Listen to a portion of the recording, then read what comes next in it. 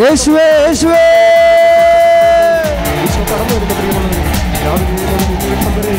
ഹല ഹല ഹല ഹല ഹല ഹല സ്വരമുയർത്തി വിളിക്കട്ടെ യേശുവേ ഉച്ചസ്വരത്തിൽ വിളിക്കട്ടെ യേശുവേ യേശുവേ ഹല്ലേലൂയ ഹല്ലേലൂയ യേശുവേ യേശുവേ ഹല്ലേലൂയ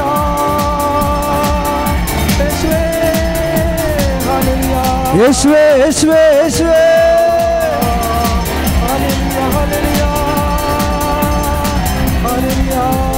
ഹല്ലേലൂയ ഹല്ലേലൂയ ഹല്ലേലൂയ ഹല്ലേലൂയ ഹല്ലേലൂയ ഹല്ലേലൂയ യേശുവേ യേശുവേ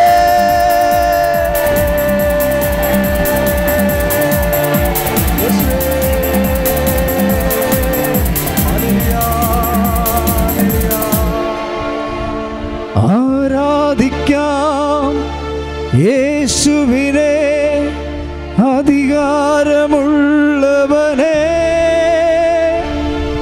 വണങ്ങിടാം ദൈവ കുഞ്ഞാടിനെ ആരിലും ഉന്നതനെ ആരാധിക്കാം യേശുവിനെ അധികാരമുള്ളവനെ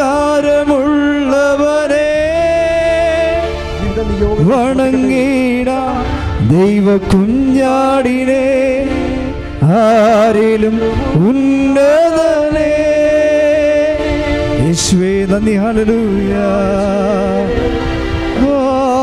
ആരാധന യേശുവേ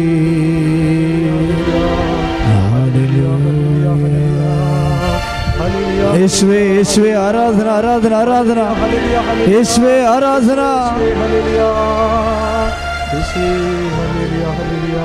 യേശുവേ നന്ദി ഹല്ലേലൂയ ഹല്ലേലൂയ യേശുവേ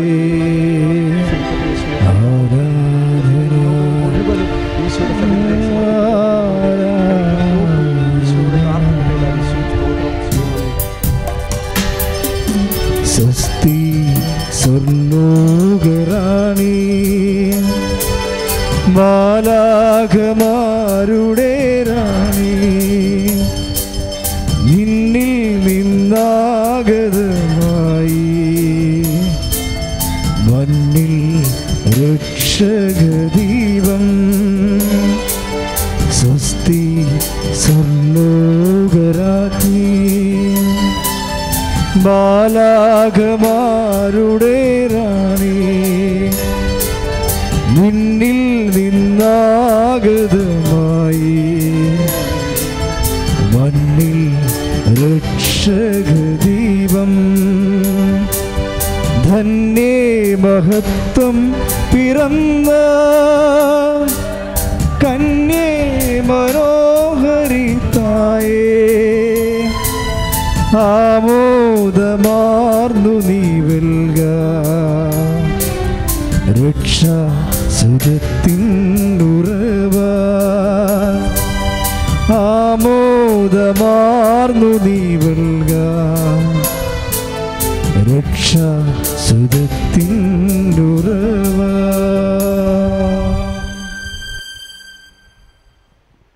ശ്രുതികട ഹല്ലേലൂയ ഹല്ലേലൂയ ഹല്ലേലൂയ ഹല്ലേലൂയ ഹല്ലേലൂയ ഹല്ലേലൂയ യേശുവേ ഹല്ലേലൂയ ഹല്ലേലൂയ ഹല്ലേലൂയ ഹല്ലേലൂയ ഹല്ലേലൂയ ഹല്ലേലൂയ ഹല്ലേലൂയ ഉച്ചസ്വരത്തിൽ വലിയ വിശ്വാസത്തോടെ സ്തുതിക്കട്ടെ യേശുവേ എന്ന് വിളിച്ച് സ്തുതിക്കട്ടെ ഹല്ലേലൂയ യേശുവേ യേശുവേ യേശുവേ ഹല്ലേലൂയ ഹല്ലേലൂയ ഹല്ലേലൂയ ഹല്ലേലൂയ യേശുവേ യേശുവേ യേശുവേ കൊടുക്കുവാൻ വേണ്ടി കടന്നുവന്നിരിക്കുന്ന യേശുവേ സ്തോത്രം കർത്താവേ ഹല്ലേലൂയ ഏറ്റു പ്രാർത്ഥിക്കുക.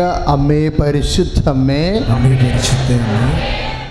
ദൈവമാതാവേ, കൃപാസനത്തിലൂടെ ഞങ്ങൾക്കും ഞങ്ങളുടെ ദേശത്തിന് അമ്മ മാതൃത്വം തേടി തന്ന എല്ലാ അനുഗ്രഹങ്ങൾക്കും കൃപകൾക്കും ഞങ്ങളിപ്പോൾ ഹൃദയം നിറഞ്ഞ നന്ദി പറയുന്നു.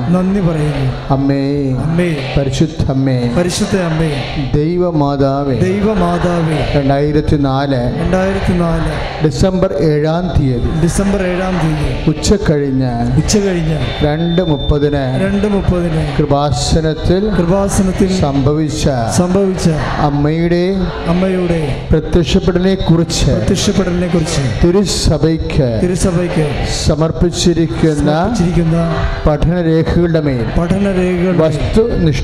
വസ്തുനിഷ്ഠവും ദൈവശാസ്ത്ര വിധിപ്രകാരമുള്ളതുമായ അന്വേഷണ പഠനങ്ങൾ നടത്തി ആ പ്രത്യക്ഷപ്പെടലിലൂടെ പ്രകടമായ ദൈവമാതാവിന്റെ പ്രത്യേക കരുതലും സംരക്ഷണവും വെളിപ്പെടുത്തുന്ന പീഡിതരുടെ ആശ്വാസവും പ്രവാചകന്മാരുടെ രാജ്ഞിയും വാഗ്ദാനത്തിന്റെ പേടകവും പ്രപഞ്ച പ്രകൃതിയുടെ മാതാവുമായ പരിശുദ്ധ അമ്മയുടെ ഭക്തി തിരുസഭയിൽ കൂടുതൽ പ്രചരിച്ച്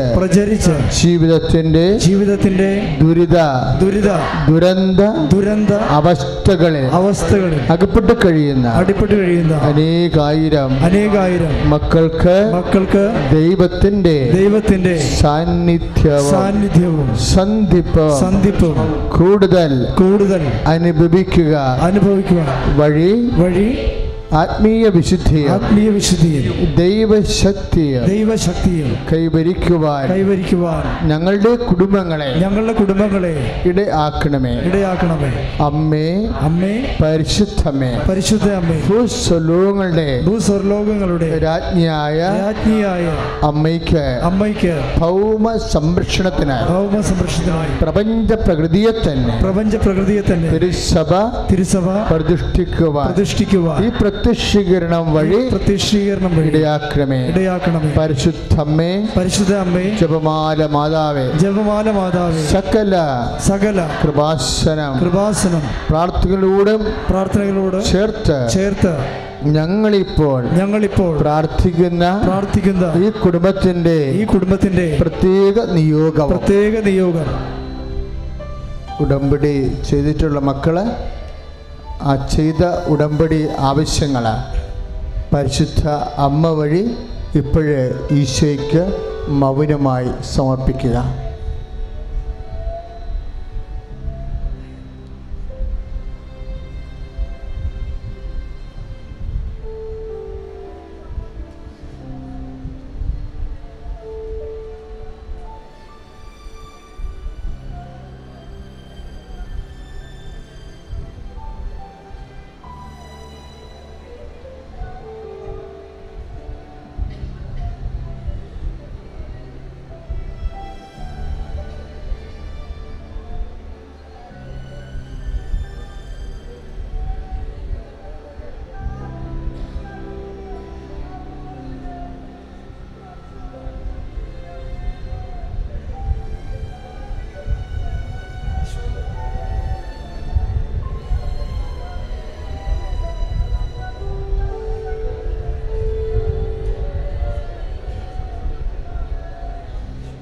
അമ്മയുടെ പ്രത്യക്ഷീകരണത്തിന്റെ അനുഗ്രഹവേളയിൽ ഞങ്ങൾക്ക് സാധിച്ചു തരുവാൻ കഴിയണമേ.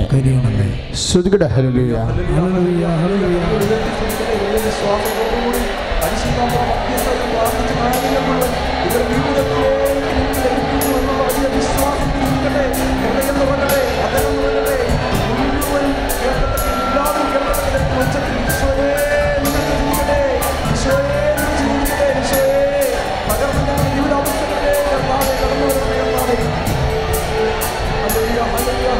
ഞങ്ങളും നിൻ മക്കളല്ലോ, നിൻ ദിവ്യസൂനുവോടെന്നും. ഞങ്ങളും നിൻ മക്കളല്ലോ, നിൻ ദിവ്യസൂനുവോടെന്നും. കനിവാർന്നു പ്രാർത്ഥിക്കതായി സ്നേഹം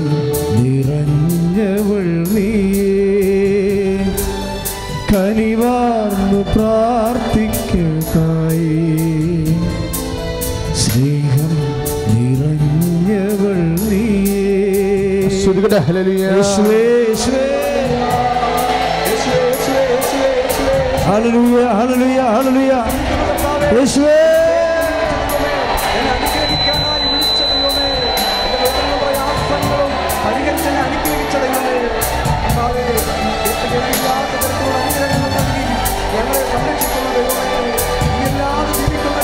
യേശുവേ യേശുവേ യേശുവേ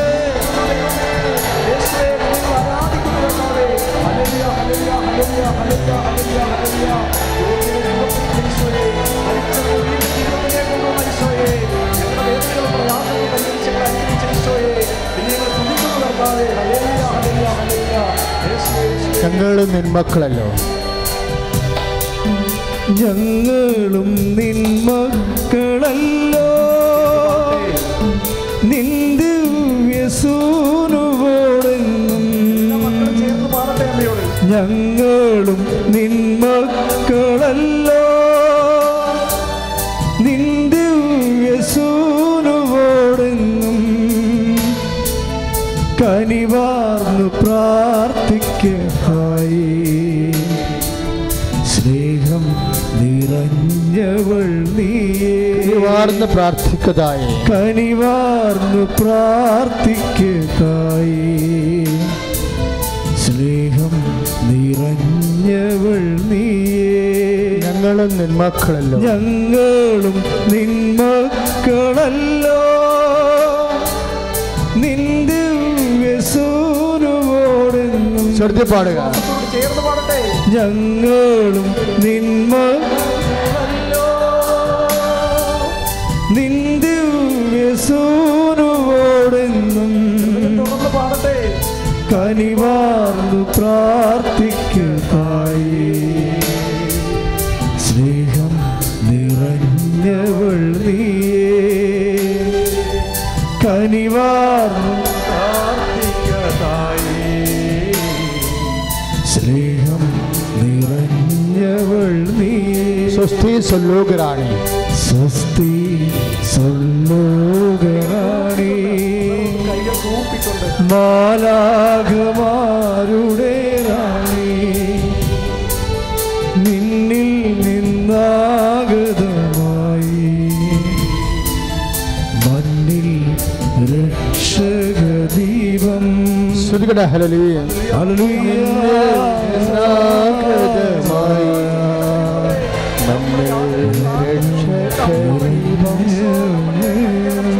നിന്നിൽ നിന്നാഗതമായി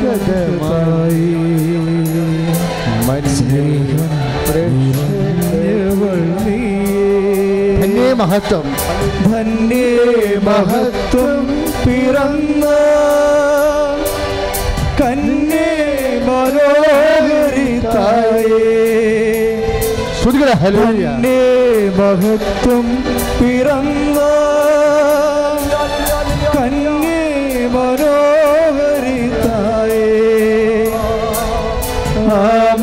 ആമോദമാർന്നു നീവൽക വൃക്ഷ സുഖത്തിനുറവ. ആമോദമാർന്നു നീവൽക രക്ഷ സുഖത്തിനുറവ. ആമോദമാർന്നു നീവൽക രക്ഷ സുഖത്തിൻ. ഹല്ലേലൂയ ഹല്ലേലൂയ ഹല്ലേലൂയ ഹല്ലേലൂയ യേശുവേ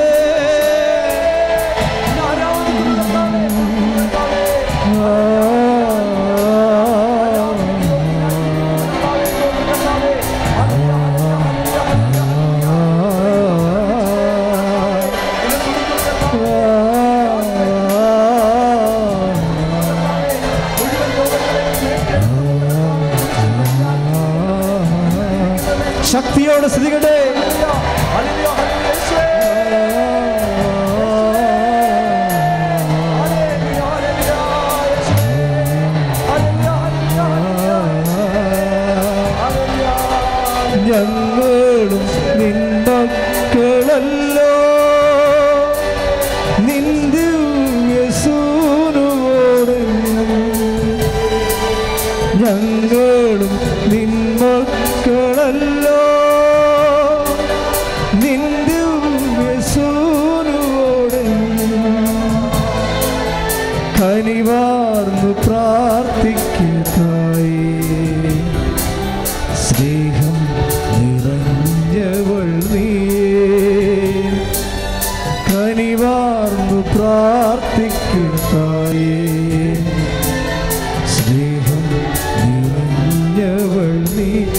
സ്തുതിക്കട്ടെ. ഹല്ലേലൂയ ഹല്ലേലൂയ. യേശുവേ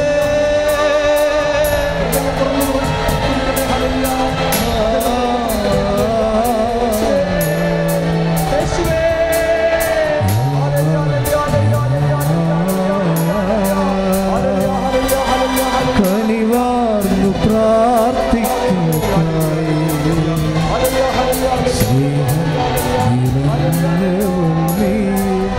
യേശുവേ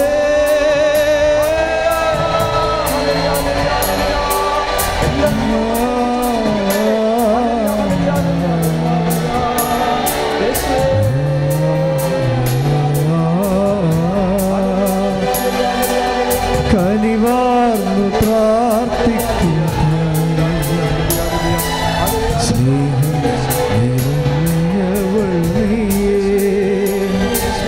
കനിവാർന്നു പ്രാർത്ഥിക്കുകയായി സ്നേഹം നിറഞ്ഞവളേ.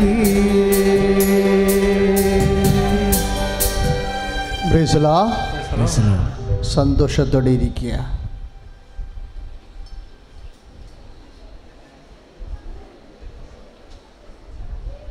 പരിശുദ്ധ പരമദിവ്യകാരുണ്യത്തിന് പരിശുദ്ധ പരമദിവ്യകാരുണ്യത്തിന് ആരാധനയും സ്തുതിയും പുകഴ്ചയും ഉണ്ടായിരിക്കട്ടെ.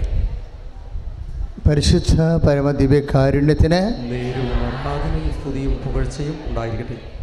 പ്രിയപ്പെട്ടവരെ, അതീവ ദൈവകൃപ നിറഞ്ഞ അനുഭവ സാക്ഷ്യങ്ങളാണ് നമ്മളെ കേട്ടത്. ഈ സാക്ഷ്യങ്ങളെല്ലാം കേട്ടുമ്പോൾ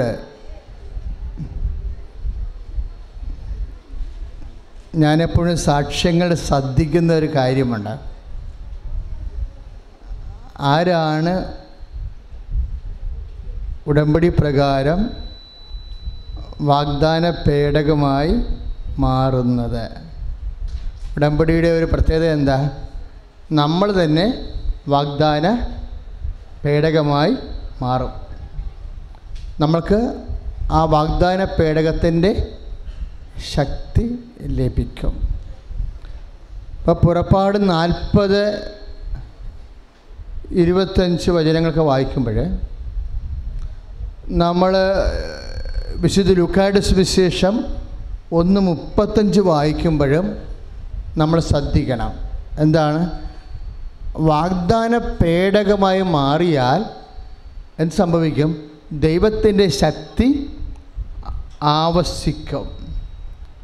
വാഗ്ദാന പേടകത്തിൻ്റെ പഴയ വാഗ്ദാന പേടകത്തിൻ്റെ മേലും പുതിയ വാഗ്ദാന പേടകമായ പരിശുദ്ധ അമ്മയുടെ പേരിലും ഇക്കാലത്തെ വാഗ്ദാന പേടകമായ ഉടമ്പടി പാലിക്കുന്നവരുടെ മേലും എന്താണ് ആവസിക്കുന്നത്? ദൈവത്തിൻ്റെ ശക്തിയാണ് ആവസിക്കുന്നത്. ഇപ്പോൾ ഒരു ചേച്ചി സാക്ഷ്യം പറഞ്ഞില്ലേ, അവരുടെ അനുജത്തിയുടെ മകൻ ബോൺമാരോ ചെയ്യുന്നതിനായിട്ട് ആശുപത്രിയിൽ നിന്ന് നിർദ്ദേശിച്ചു. അപ്പോൾ അനിയത്തി ചേച്ചിയെ വിളിച്ച് എന്നാ പറഞ്ഞത്? എന്നാ അസുഖമാണെന്നറിയത്തില്ല, വലിയ അസുഖമാണെന്ന് തോന്നണ, ബോൺമാരോ ചെയ്യാൻ പറഞ്ഞിട്ടുണ്ട്. അപ്പോൾ ഇവരെന്നാ തിരിച്ച് പറയണത്? അവർ തിരിച്ച് അസ്നിഗ്ധയോട് പറയും, അങ്ങനെ വലിയൊരു രോഗം ഉണ്ടാകത്തില്ല, ഞാൻ കൃപാസനത്തിൽ പോയി സാക്ഷ്യം പറഞ്ഞുകൊള്ളാം, 2 ദിവസം കഴിഞ്ഞാണ് എനിക്ക് പോകാൻ പറ്റിയത്, ഞാൻ അങ്ങോട്ട് വരുന്നുണ്ട്. ആ വർത്തമാനമൊക്കെ കേട്ടോ അവരുടെ. എന്താണ്? ഉടമ്പടി തൈലം കൊണ്ട് വരുന്നുണ്ടെന്ന്. അവിടെ ചെന്നിട്ട് ഉടമ്പടി തൈലം വിശ്വാസപ്രമാണം ചൊല്ലി നെറ്റിയിൽ കുരിശ് വരക്കും.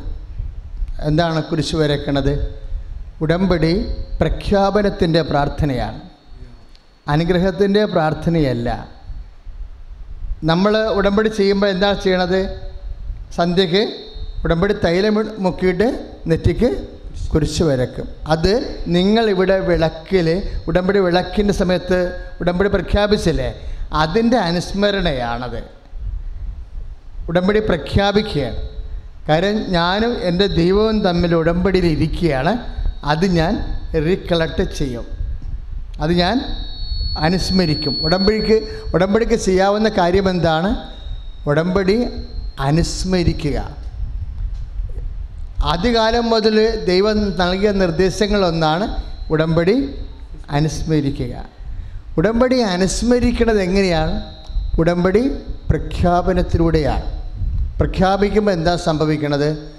പ്രഖ്യാപിക്കുമ്പോഴാണ് നമ്മൾക്ക്, പ്രാർത്ഥിക്കുമ്പോൾ നമുക്ക് ലഭിക്കുന്നത് അനുഗ്രഹമാണ്. നമ്മൾ വ്യക്തമായിട്ട് നമുക്കൊന്നറിയണം. പ്രാർത്ഥിക്കുമ്പോൾ നമ്മൾക്ക് എന്താ ലഭിക്കുന്നത്?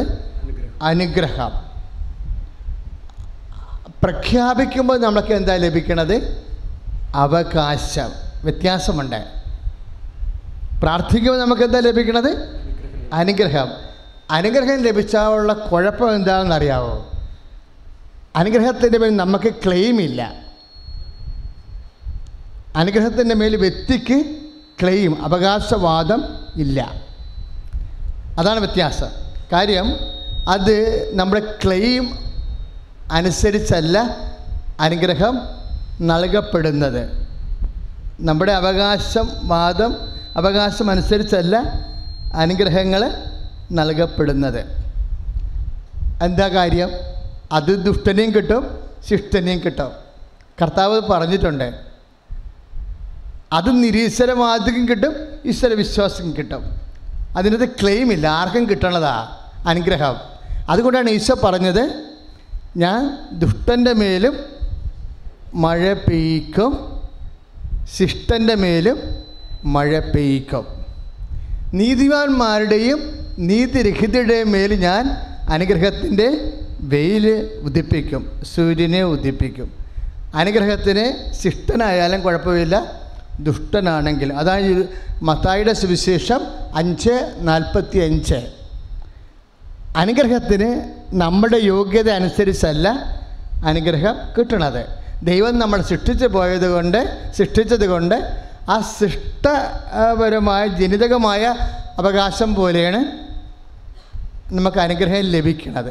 പക്ഷേ നമ്മൾക്കുള്ള പ്രശ്നം, അനുഗ്രഹത്തിന് ഗ്യാരണ്ടി ഇല്ല. അതെപ്പോൾ വേണമെങ്കിലും നഷ്ടപ്പെടാം. പക്ഷേ ഉടമ്പടിയിലൂടെ നമുക്ക് ലഭിക്കണത് എന്താ? ഗ്യാരണ്ടി ഉണ്ട്. എന്താ കാര്യം? അത് അവകാശമാണ്, ഇല്ലേ? എബ്രഹാത്തിന് ദൈവം ഉടമ്പടി ചെയ്തപ്പോൾ എന്താ ലഭിച്ചത്? അവകാശമാണ് ലഭിച്ചത്. അവകാശം ആർക്ക് കൊടുക്കുന്നതാണ്? സ്വന്തപ്പെട്ടവർക്ക് കൊടുക്കുന്നതാണ്. അതാണ് വ്യത്യാസം വരണത്.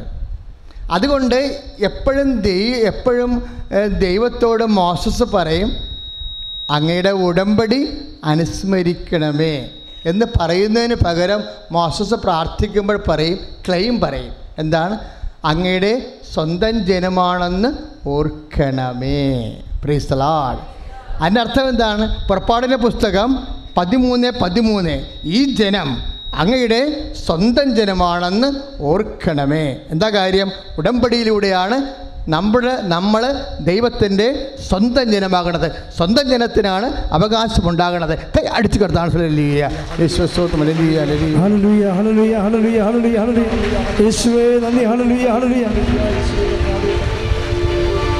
ആരാധിക്കാം യേശുവിനെ, അധികാരമുള്ളവനെ, വണങ്ങിടാം ദൈവ കുഞ്ഞാടിനെ, ആരിലും ഉന്നതനെ. ആരാധിക്കാം യേശുവിനെ, അധികാരമുള്ളവനെ, വണങ്ങിടാം ദൈവ കുഞ്ഞാടിനെ, ആരിലും ഉന്നതനെ. ഹല്ലേലൂയ, യേശുവേ നന്ദി. ഹല്ലേലൂയ, ഹല്ലേലൂയ, ഹല്ലേലൂയ. യേശുവേ, യേശുവേ, യേശുവേ. ഹല്ലേലൂയ, ഹല്ലേലൂയ. Praise the lord. പ്രാർത്ഥിച്ച് കർത്താവായ ദൈവമേ, പുറപ്പാട് 33:13 ഞങ്ങൾ പ്രാർത്ഥിക്കുന്ന ഈ ജനം അങ്ങയുടെ സ്വന്തം ജനമാണെന്ന് അനുസ്മരിക്കണമേ. Praise the lord. ഈ സ്വന്തം ജനമായി കഴിഞ്ഞാൽ വാഗ്ദാനങ്ങൾ വ്യത്യാസമുണ്ടാവും. എന്താണ്? സ്വന്തം ജനമായത് കൊണ്ടാണ് ദൈവം പറയണത്, ഞാൻ തന്നെ നിങ്ങളുടെ കൂടെ വരും. Praise the lord. ഹല്ലേലൂയ. സ്തുതിയുടെ ഹല്ലേലൂയ. ഹല്ലേലൂയ ഹല്ലേലൂയ ഹല്ലേലൂയ ഹല്ലേലൂയ. ശക്തിയോടെ സ്തുതിക്കട്ടെ യേശുവേ. ഹല്ലേലൂയ ഹല്ലേലൂയ ഹല്ലേലൂയ. Praise the lord. പുറപ്പാട് 33:14 കർത്താവ് പറഞ്ഞു, പറഞ്ഞേ, ഞാൻ തന്നെ നിന്നോട് കൂടെ വരികയും നിനക്ക് ആശ്വാസം നൽകുകയും ചെയ്യും. ഇപ്പോൾ ഉടമ്പടി വഴി എന്നാ സംഭവിക്കണത്? നമ്മൾ ദൈവത്തിൻ്റെ സ്വന്തമാണ്. അതെപ്പോഴും പൗലോസ്ലീഹായും പറയും, യേശുക്രിസ്തുവിൻ്റെ സ്വന്തം. യേശുക്രിസ്തുവിൻ്റെ സ്വന്തമായി മാറുന്നത് എങ്ങനെയാണ്? വിശുദ്ധ രക്തത്താൽ അവൻ നമ്മളെ വീണ്ടെടുത്ത് കഴിയുമ്പോൾ, അവൻ്റെ വിശുദ്ധ രക്തത്താൽ എനിക്ക് പകരക്കാരനായി അവൻ മരിച്ചപ്പോൾ അവൻ എനിക്ക് വില കൊടുത്തവനാണ്, അവൻ എന്നെ വിലക്ക് വാങ്ങിയവനാണ് നിത്യതയ്ക്ക് വേണ്ടി. അപ്പോഴും നമ്മൾ ദൈവത്തിൻ്റെ സ്വന്തം ജനം. അതാണ് റോമ 1:6. യേശുക്രിസ്തുവിൻ്റെ സ്വന്തവും സ്വന്തമാകാൻ വിളിക്കപ്പെട്ടവരും. കൈ അടിച്ച് കർത്താവിനെ സ്തുതിക്കുക.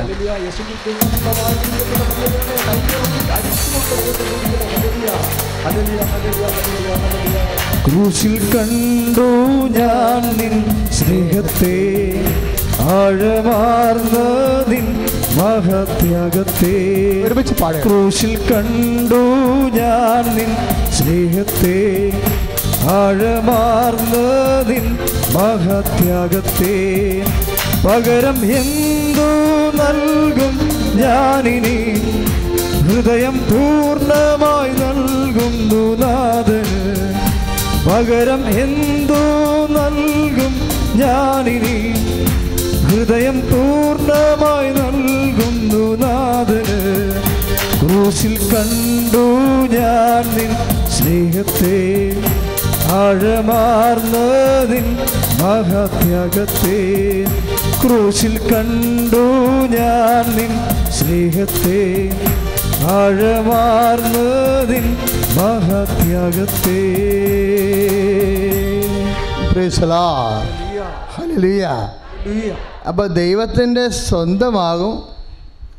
സ്വന്തമായാൽ അവകാശിയാകും. അവകാശിയായാൽ നമുക്ക് ക്ലെയിം ഉണ്ടാകും. എന്താണ് നമ്മൾ ദൈവത്തിൻ്റെ ഉടമ്പടിയുടെ വാഗ്ദാനത്തിൻ്റെ അവകാശിയാക്കുന്നത്? നിബന്ധനകളാണ്. അത് നമ്മൾ അറിയണം. നമ്മൾ നിലനിൽക്കണതില്ലേ, നമ്മൾ അവകാശത്തിൽ നിലനിൽക്കുന്നത് എന്താ? നമ്മൾ ഉടമ്പടിയുടെ അവകാശിയാക്കണത്. ഉടമ്പടിയാണ് നമ്മൾ ദൈവത്തിൻ്റെ സ്വന്തമാക്കണത്. ഇപ്പോൾ കുർബാന പോലും എന്താണ്? ഉടമ്പടിയാണ്. ഈ ഉടമ്പടി ഈശോ പറഞ്ഞതെന്ന്, ഞാനൊരു പുതിയ ഉടമ്പടി എന്നാണ് ഈശോ പറഞ്ഞത്. പക്ഷെ പുതിയ ഉടമ്പടി എന്ന് ഈശോ പറയുമ്പോഴും പഴയ ഉടമ്പടി റദ്ദാകണില്ല. 3:15 ഗലാത്യ വചനമനുസരിച്ചുകൊണ്ട് ഇത് നിത്യതയ്ക്ക് വേണ്ടിയുള്ള ഉടമ്പടി ആയതുകൊണ്ടാണ്. ഇതിൻ്റെ സ്ഥലം എന്താ? എല്ലാ ഉടമ്പടിക്കും എപ്പോഴും സ്ഥലവും ഉണ്ടാകും, സന്താനവും ഉണ്ടാകും. എബ്രഹാത്തിൻ്റെ ഉടമ്പടിക്ക് എന്താണ് വാഗ്ദാനം? സ്ഥലം. ഞാൻ ചൂണ്ടിക്കാണിക്കുന്ന ദേശം നിനക്ക് അവകാശമായി തരും. അപ്പോഴേ എബ്രഹാം ദൈവത്തോട് കണ്ണീരിട്ടു, അങ്ങനെക്ക് അവകാശമായി തരുന്ന ഭൂമിയിൽ അങ്ങനെക്ക് നൽകുന്ന അനുഗ്രഹങ്ങളെ കൈമാറാൻ എനിക്ക് സ്വന്തമായി സന്താനം ഇല്ല എന്ന് പറയും. അപ്പോൾ എബ്രഹാത്തോട് പറയും, ഞാൻ നിനക്ക് മണ്ണ് പോലെ സന്താനം തരും. അപ്പോൾ സ്ഥലവും സന്താനവും എന്തിൻ്റെതാണ്? ഉടമ്പടിയുടെ വാഗ്ദാനമാണ്. ക്ലിയർ അല്ലേ? ഇനി നമ്മൾ പുറപ്പാട് പുസ്തകത്തിൽ വരുമ്പോൾ അവിടെയും സ്ഥലവും സന്താനവുമാണ് ഉടമ്പടിയുടെ വാഗ്ദാനം. തേനും പാലും ഒഴുകുന്ന ദേശം ഞാൻ നിനക്ക് നിൻ്റെ സന്തതികൾക്കും അവകാശമായി നൽകും. പുതിയ നിയമത്തിൽ വരുമ്പോഴും എന്താണ്? സ്ഥലവും സന്താനവും തന്നെയാണ് പുതിയ നിയമത്തിലെ ഉടമ്പടിയുടെ വാഗ്ദാനങ്ങൾ. ഈശോ എന്നാ പറഞ്ഞത്? ഉടമ്പടി ചെയ്തതിന് ശേഷം 13-ാം അധ്യായത്തിൽ യോഹന്നാൻ്റെ സുവിശേഷത്തിൽ നിന്ന് 14-ാം അധ്യായം തുടങ്ങണത് എങ്ങനെയാണ്? നിങ്ങൾ ഹൃദയം അസ്വസ്ഥമാകാതിരിക്കട്ടെ എന്ന് പറഞ്ഞേ. ഹൃദയം അസ്വസ്ഥമാകാതിരിക്കട്ടെ. ദൈവത്തിൽ വിശ്വസിക്കുവേൻ, എന്നിലും വിശ്വസിക്കുവേൻ. എൻ്റെ പിതാവിൻ്റെ ഭവനത്തിൽ അനേകം വാസസ്ഥലങ്ങളുണ്ട്. ഇല്ലായിരുന്നെങ്കിൽ നിങ്ങൾക്കൊരു സ്ഥലം സജ്ജമാക്കാൻ പോവുകയാണെന്ന് നിങ്ങളോട് പറയുമായിരുന്നു. ഞാൻ പോയി നിങ്ങൾക്ക് സ്ഥലം സജ്ജമാക്കി കഴിയുമ്പോൾ വീണ്ടും വന്ന് നിങ്ങളെ കൂട്ടിക്കൊണ്ടു പോകും. ഞാൻ ഇരിക്കുന്നിടത്ത് നിങ്ങളും ആയിരിക്കണം. കൈ അടിച്ചു കിടത്താണ്.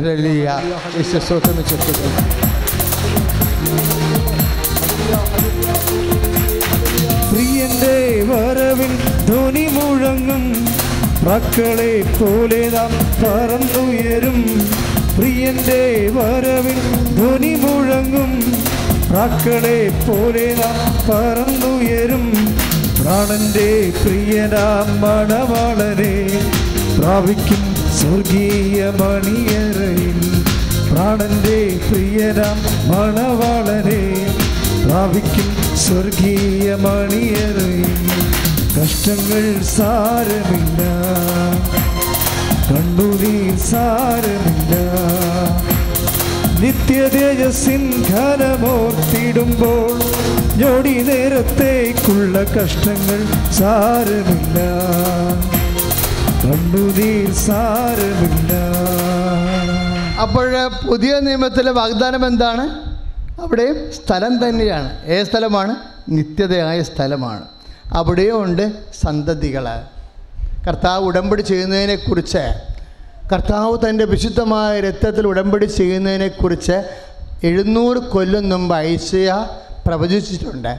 ഈ ഉടമ്പടി വഴി ആണ് ദൈവത്തിൻ്റെ സന്തതികളെ ജനിക്കുന്നതെന്ന്.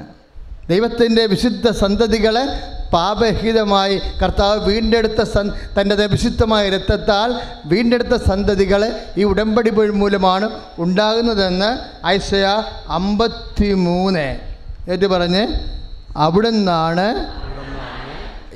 അവനെ ക്ലേശങ്ങൾക്ക് വിട്ടുകൊടുത്തത്. ഐശയ്യാ 53:10. ഐശയ്യാ 53:10. അവിടെ ഏറ്റു പറഞ്ഞ്, അവിടെ നിന്നാണ് അവനെ ക്ലേശങ്ങൾക്ക് വിട്ടുകൊടുത്തത്. പാപപരിഹാര ബലിയായി തന്നെ തന്നെ അർപ്പിക്കുമ്പോൾ അവൻ തൻ്റെ സന്തതി പരമ്പരയെ കാണുകയും ദീർഘായുസ് പ്രാപിക്കുകയും ചെയ്യും. അവൻ തൻ്റെ സന്തതി പരമ്പരയെ കാണുകയും ദീർഘായുസ് പ്രാപിക്കുകയും ചെയ്യും. Praise the lord. അപ്പം പുതിയ നിയമ ഉടമ്പടിയിലൂടെയാണ് വിശ്വാസത്തിൻ്റെ നിത്യതയ്ക്ക് വേണ്ടിയുള്ള സന്തതികൾ പരമ്പരയായി വരണത്. അപ്പോൾ പുതിയ നിയമത്തിൻ്റെ ഉടമ്പടിയിലും എന്താണുള്ളത്? സ്ഥലവും സന്താനവുമാണുള്ളത്. ഇവ സന്താനങ്ങളെ അനുഗ്രഹിക്കുമെന്നല്ലേ ആദ്യം മുതലെയുള്ള വാഗ്ദാനം. സന്താനങ്ങളെ അനുഗ്രഹിക്കപ്പെട്ട സന്താനങ്ങളല്ലേ ഇവിടെ ഒന്ന് സാക്ഷ്യം പറയണത്, അല്ലേ? എത്ര സന്താനങ്ങളാണ്. അതുപോലെ പല ആൾക്കാരും സാക്ഷ്യം, അപ്പം ഇവർ വന്ന് 2 സാക്ഷ്യങ്ങളൊക്കെ ആകുമ്പോൾ എന്നോടൊന്ന് പറയാം, അച്ഛാ സാക്ഷ്യം പറയാനായോ? ഞാൻ പറഞ്ഞ് എൻ്റെ അടുത്ത കാര്യമെന്ന് ചോദിക്കും. അപ്പോൾ ഞാൻ അതുകൂടി, അപ്പം ഞാൻ അതുകൂടി നടക്കും, അത് കഴിഞ്ഞിട്ട് വന്ന് സാക്ഷ്യം പറയാം. അതായത് ഒരു അനുഗ്രഹം പോലും കിട്ടാത്തൊരു വിഷമിക്കേണ്ട കാര്യമില്ല. അങ്ങനെ ആരെങ്കിലും ഉണ്ടെങ്കിൽ വിഷമിക്കേണ്ട കാര്യമില്ല. കാര്യം ഉടമ്പടിക്ക് ആ 1 വർഷം വരെ സമയമുണ്ട്. 4 കോളങ്ങളില്ലേ നമുക്ക്, 4 കോളങ്ങളില്ലേ? അപ്പം അതുവരെ വെയിറ്റ് ചെയ്യണം. അതുവരെ വെയിറ്റ് ചെയ്തിട്ട്, അപ്പോൾ എപ്പോഴും നമ്മൾ ശ്രദ്ധിക്കേണ്ട വിഷയം എന്ന് വെച്ച് കഴിഞ്ഞാൽ, നമ്മൾ ദൈവം എപ്പോഴും നമ്മൾ ഉടമ്പടിയുടെ നിബന്ധനകളോടെ. ഇപ്പോൾ പാലായിലെ ഒരു സഹോദരൻ ഒരു സാക്ഷ്യം പറഞ്ഞില്ലേ, ആ സാക്ഷ്യം എനിക്ക് വളരെ ടച്ചിങ് ആയിട്ട്, എല്ലാ സാക്ഷ്യങ്ങളും നല്ലതാണ്, പക്ഷേ അദ്ദേഹം ഒരു യൂത്താണ്. അദ്ദേഹം പറയുന്ന സാക്ഷ്യം എന്ന് പറയണത്, അത് ഉടമ്പടി വെക്കുന്ന കാര്യങ്ങൾ ലഭിച്ചില്ലെങ്കിലും കർത്താവ് പ്രാർത്ഥിക്കാൻ വേണ്ടി എനിക്കൊരവസരം തന്നല്ലോ, അങ്ങനെയാണ് പറയണത് ഇല്ലേ? കർത്താവ് പ്രാർത്ഥിക്കാൻ വേണ്ടി എനിക്കൊരവസരം തന്നല്ലോ. അതിൻ്റെ അർത്ഥം എന്താണ്? അതിലൂടെ, പ്രാർത്ഥനയുടെ നമുക്ക് ലഭിക്കണത് എന്താണ്? ശക്തീകരണമാണ്. അതിൻ്റെ ദാറ്റ് മീൻസ് എപ്പോഴായാലും വിഷയം കർത്താവ് ഇടപെട്ടിരിക്കും. അതുകൊണ്ടാണ് എനിക്ക് അനുഗ്രഹം. എൻ്റെ റിസൾട്ട് തോറ്റാലും കുഴപ്പമില്ല, ഞാൻ എൻ്റെ പ്രേക്ഷിത പ്രവർത്തനം മുടക്കത്തില്ലെന്നാണ് പറയണത്. ബൈക്ക് എടുത്തുകൊണ്ട് എല്ലാ വീടുകളിലും കൊണ്ടുപോയി പത്രം കൊടുത്തിരിക്കുക. പ്രേക്ഷിത പ്രവർത്തനമാണ്, സത്യം പറഞ്ഞ ഒരു ശുശ്രൂഷയാണ്. പത്രം കൊടുക്കുക എന്ന് പറയുമ്പോൾ പ്രേക്ഷിത പത്രമാണ്. നിങ്ങൾ തന്നെ പലരും ഇവിടെ വന്നിരിക്കണത് പത്രത്തിലൂടെ കർത്താവ് പ്രവർത്തിച്ച സന്ധിപ്പ് കണ്ടാണ്. എൻ്റെ മക്കളെ ആശ്വാസം കർത്താവ് തരും എന്ന് വിചാരിച്ചുകൊണ്ട് വന്നതാണ്. ആ വിചാരം വിശുദ്ധവും ശക്തവുമാണ്, അത് സത്യമാണ്. വേറെ ഒരു ചേച്ചി എന്നാ പറഞ്ഞത്, അവർ പാലക്കാടാണ്, അവിടെ ആവശ്യത്തിന് പത്രമുണ്ട് അവരുടെ ഇടവകയിൽ. അത് കാരണം എന്നാ പറ്റി, ആൾക്കാരെ തിരക്കിപ്പോവുകയാണ്. തൃശ്ശൂർ വിമല ഹൃദയം പള്ളി വന്നിട്ട് അവിടെ പുറത്തുനിന്ന് ആൾക്കാർ വരുന്നത് കാരണം അവിടെ നിന്ന് കൊടുത്തെന്നാണ് പറയണത്. ആ സാക്ഷ്യം കേട്ടില്ലേ? അവരാണ് പോയി ഉടമ്പടി തൈലം അനുജിത്തിയുടെ മകൻ്റെ ശരീരത്തെ വിശ്വാസ പ്രമാണത്തിൽ തൊട്ട് കഴിഞ്ഞപ്പോഴാണ് പിന്നെ ബോൺമാരോ വേണ്ടെന്നല്ലേ ഡോക്ടർ പറയണത്. അത് പറയണതല്ല പ്രശ്നം, ഇവരാണ് ആദ്യം പറയേണ്ടത്, നീ 2 ദിവസം കഴിയുമ്പോൾ എഴുന്നേറ്റ് പോരുമെന്ന്. ഉടമ്പടി തൈലം തേച്ചതിന് ശേഷം ഇവരെന്നാ പറയണത്, 2 ദിവസം കഴിയുമ്പോൾ നിങ്ങൾ എഴുന്നേറ്റ് പോരും. അതാണ് വാഗ്ദാന പേടകമെന്ന് പറയണത്. എന്ന് വെച്ചാൽ വാഗ്ദാന പേടകമായി നമ്മൾ രൂപാന്തരപ്പെട്ട് വരും ഉടമ്പടി ചെയ്യുമ്പോൾ. എന്താണ് സംഭവിക്കുന്നത് വാഗ്ദാന പേടകത്തിൽ? വാഗ്ദാന പേടകത്തിൽ എന്താണുള്ളത്? പഴയ വാഗ്ദാന പേടകത്തിലായാലും പുതിയ വാഗ്ദാന പേടകത്തിലായാലും എന്താണുള്ളത്? ദൈവത്തിൻ്റെ വചനം. ദൈവത്തിൻ്റെ വചനം. അപ്പം ദൈവത്തിൻ്റെ വചനമാണ് നമ്മൾ പാലിക്കണത്. എങ്ങനെ പാലിക്കും? ദൈവത്തിൻ്റെ വചനം പാലിക്കുമ്പോൾ എളിമപ്പെടേണ്ടി വരും. ഉടമ്പടി എപ്പോഴും നമ്മൾ എളിമയാക്കും. അതുകൊണ്ടാണ് കർത്താവ് ഉടമ്പടി ചെയ്യണ മുമ്പ് കച്ചയെടുത്ത് ചുറ്റിയത്. ഉടമ്പടി ചെയ്യുന്ന മുമ്പ് കർത്താവ് കച്ചയെടുത്ത് ചുറ്റി. എന്നിട്ട് കർത്താവ് പറഞ്ഞു, നിങ്ങൾ എന്നെ ഗുരുവെന്നും കർത്താവെന്നും വിളിക്കുന്നു. അത് ശരി തന്നെ, ഞാൻ നിങ്ങളുടെ ഗുരുവും കർത്താവുമാണെങ്കിൽ ഞാൻ നിങ്ങളുടെ പാദങ്ങൾ കഴുകിയെങ്കിൽ നിങ്ങളും പരസ്പരം പാദങ്ങൾ കഴുകണം. പരസ്പരം പാദങ്ങൾ കഴുകണമെന്നുണ്ടെങ്കിൽ നമ്മുടെ തറവാടിത്തം, നമ്മുടെ സൗന്ദര്യം, നമ്മുടെ വിദ്യാഭ്യാസം, നമ്മുടെ ജോലി, നമ്മുടെ വില, ഈ ഭൂമുഖത്തുനിന്ന് നമ്മൾ ആർജിച്ചെടുത്ത എല്ലാ സംഭവങ്ങളുടെയും വസ്ത്രം അഴിച്ചു വെക്കണം. കർത്താവ് മേലെങ്കിൽ അഴിച്ചു വെച്ചു.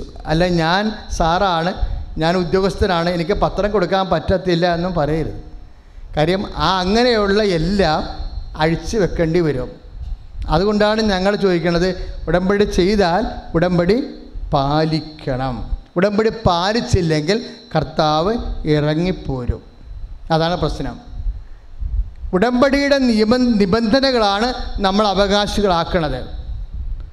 ജോഷുവ ഒരു യുദ്ധത്തിൽ പരാജയപ്പെട്ടു, ആയുംകാരുമായിട്ടുള്ള യുദ്ധത്തിൽ പരാജയപ്പെട്ടു. കാര്യം അണ്ടർ എസ്റ്റിമേഷൻ വന്നു. ആയും പട്ടണം നോക്കാൻ പോയവർ തിരിച്ച് വന്നിട്ട് തെറ്റായ ഇൻഫർമേഷനാണ് ജോഷുവയ്ക്ക് കൊടുത്തത്. നമ്മളെല്ലാം കൂടി കെട്ടിയിറങ്ങി അങ്ങോട്ട് പോകേണ്ട ഒരു കഥയുമില്ല.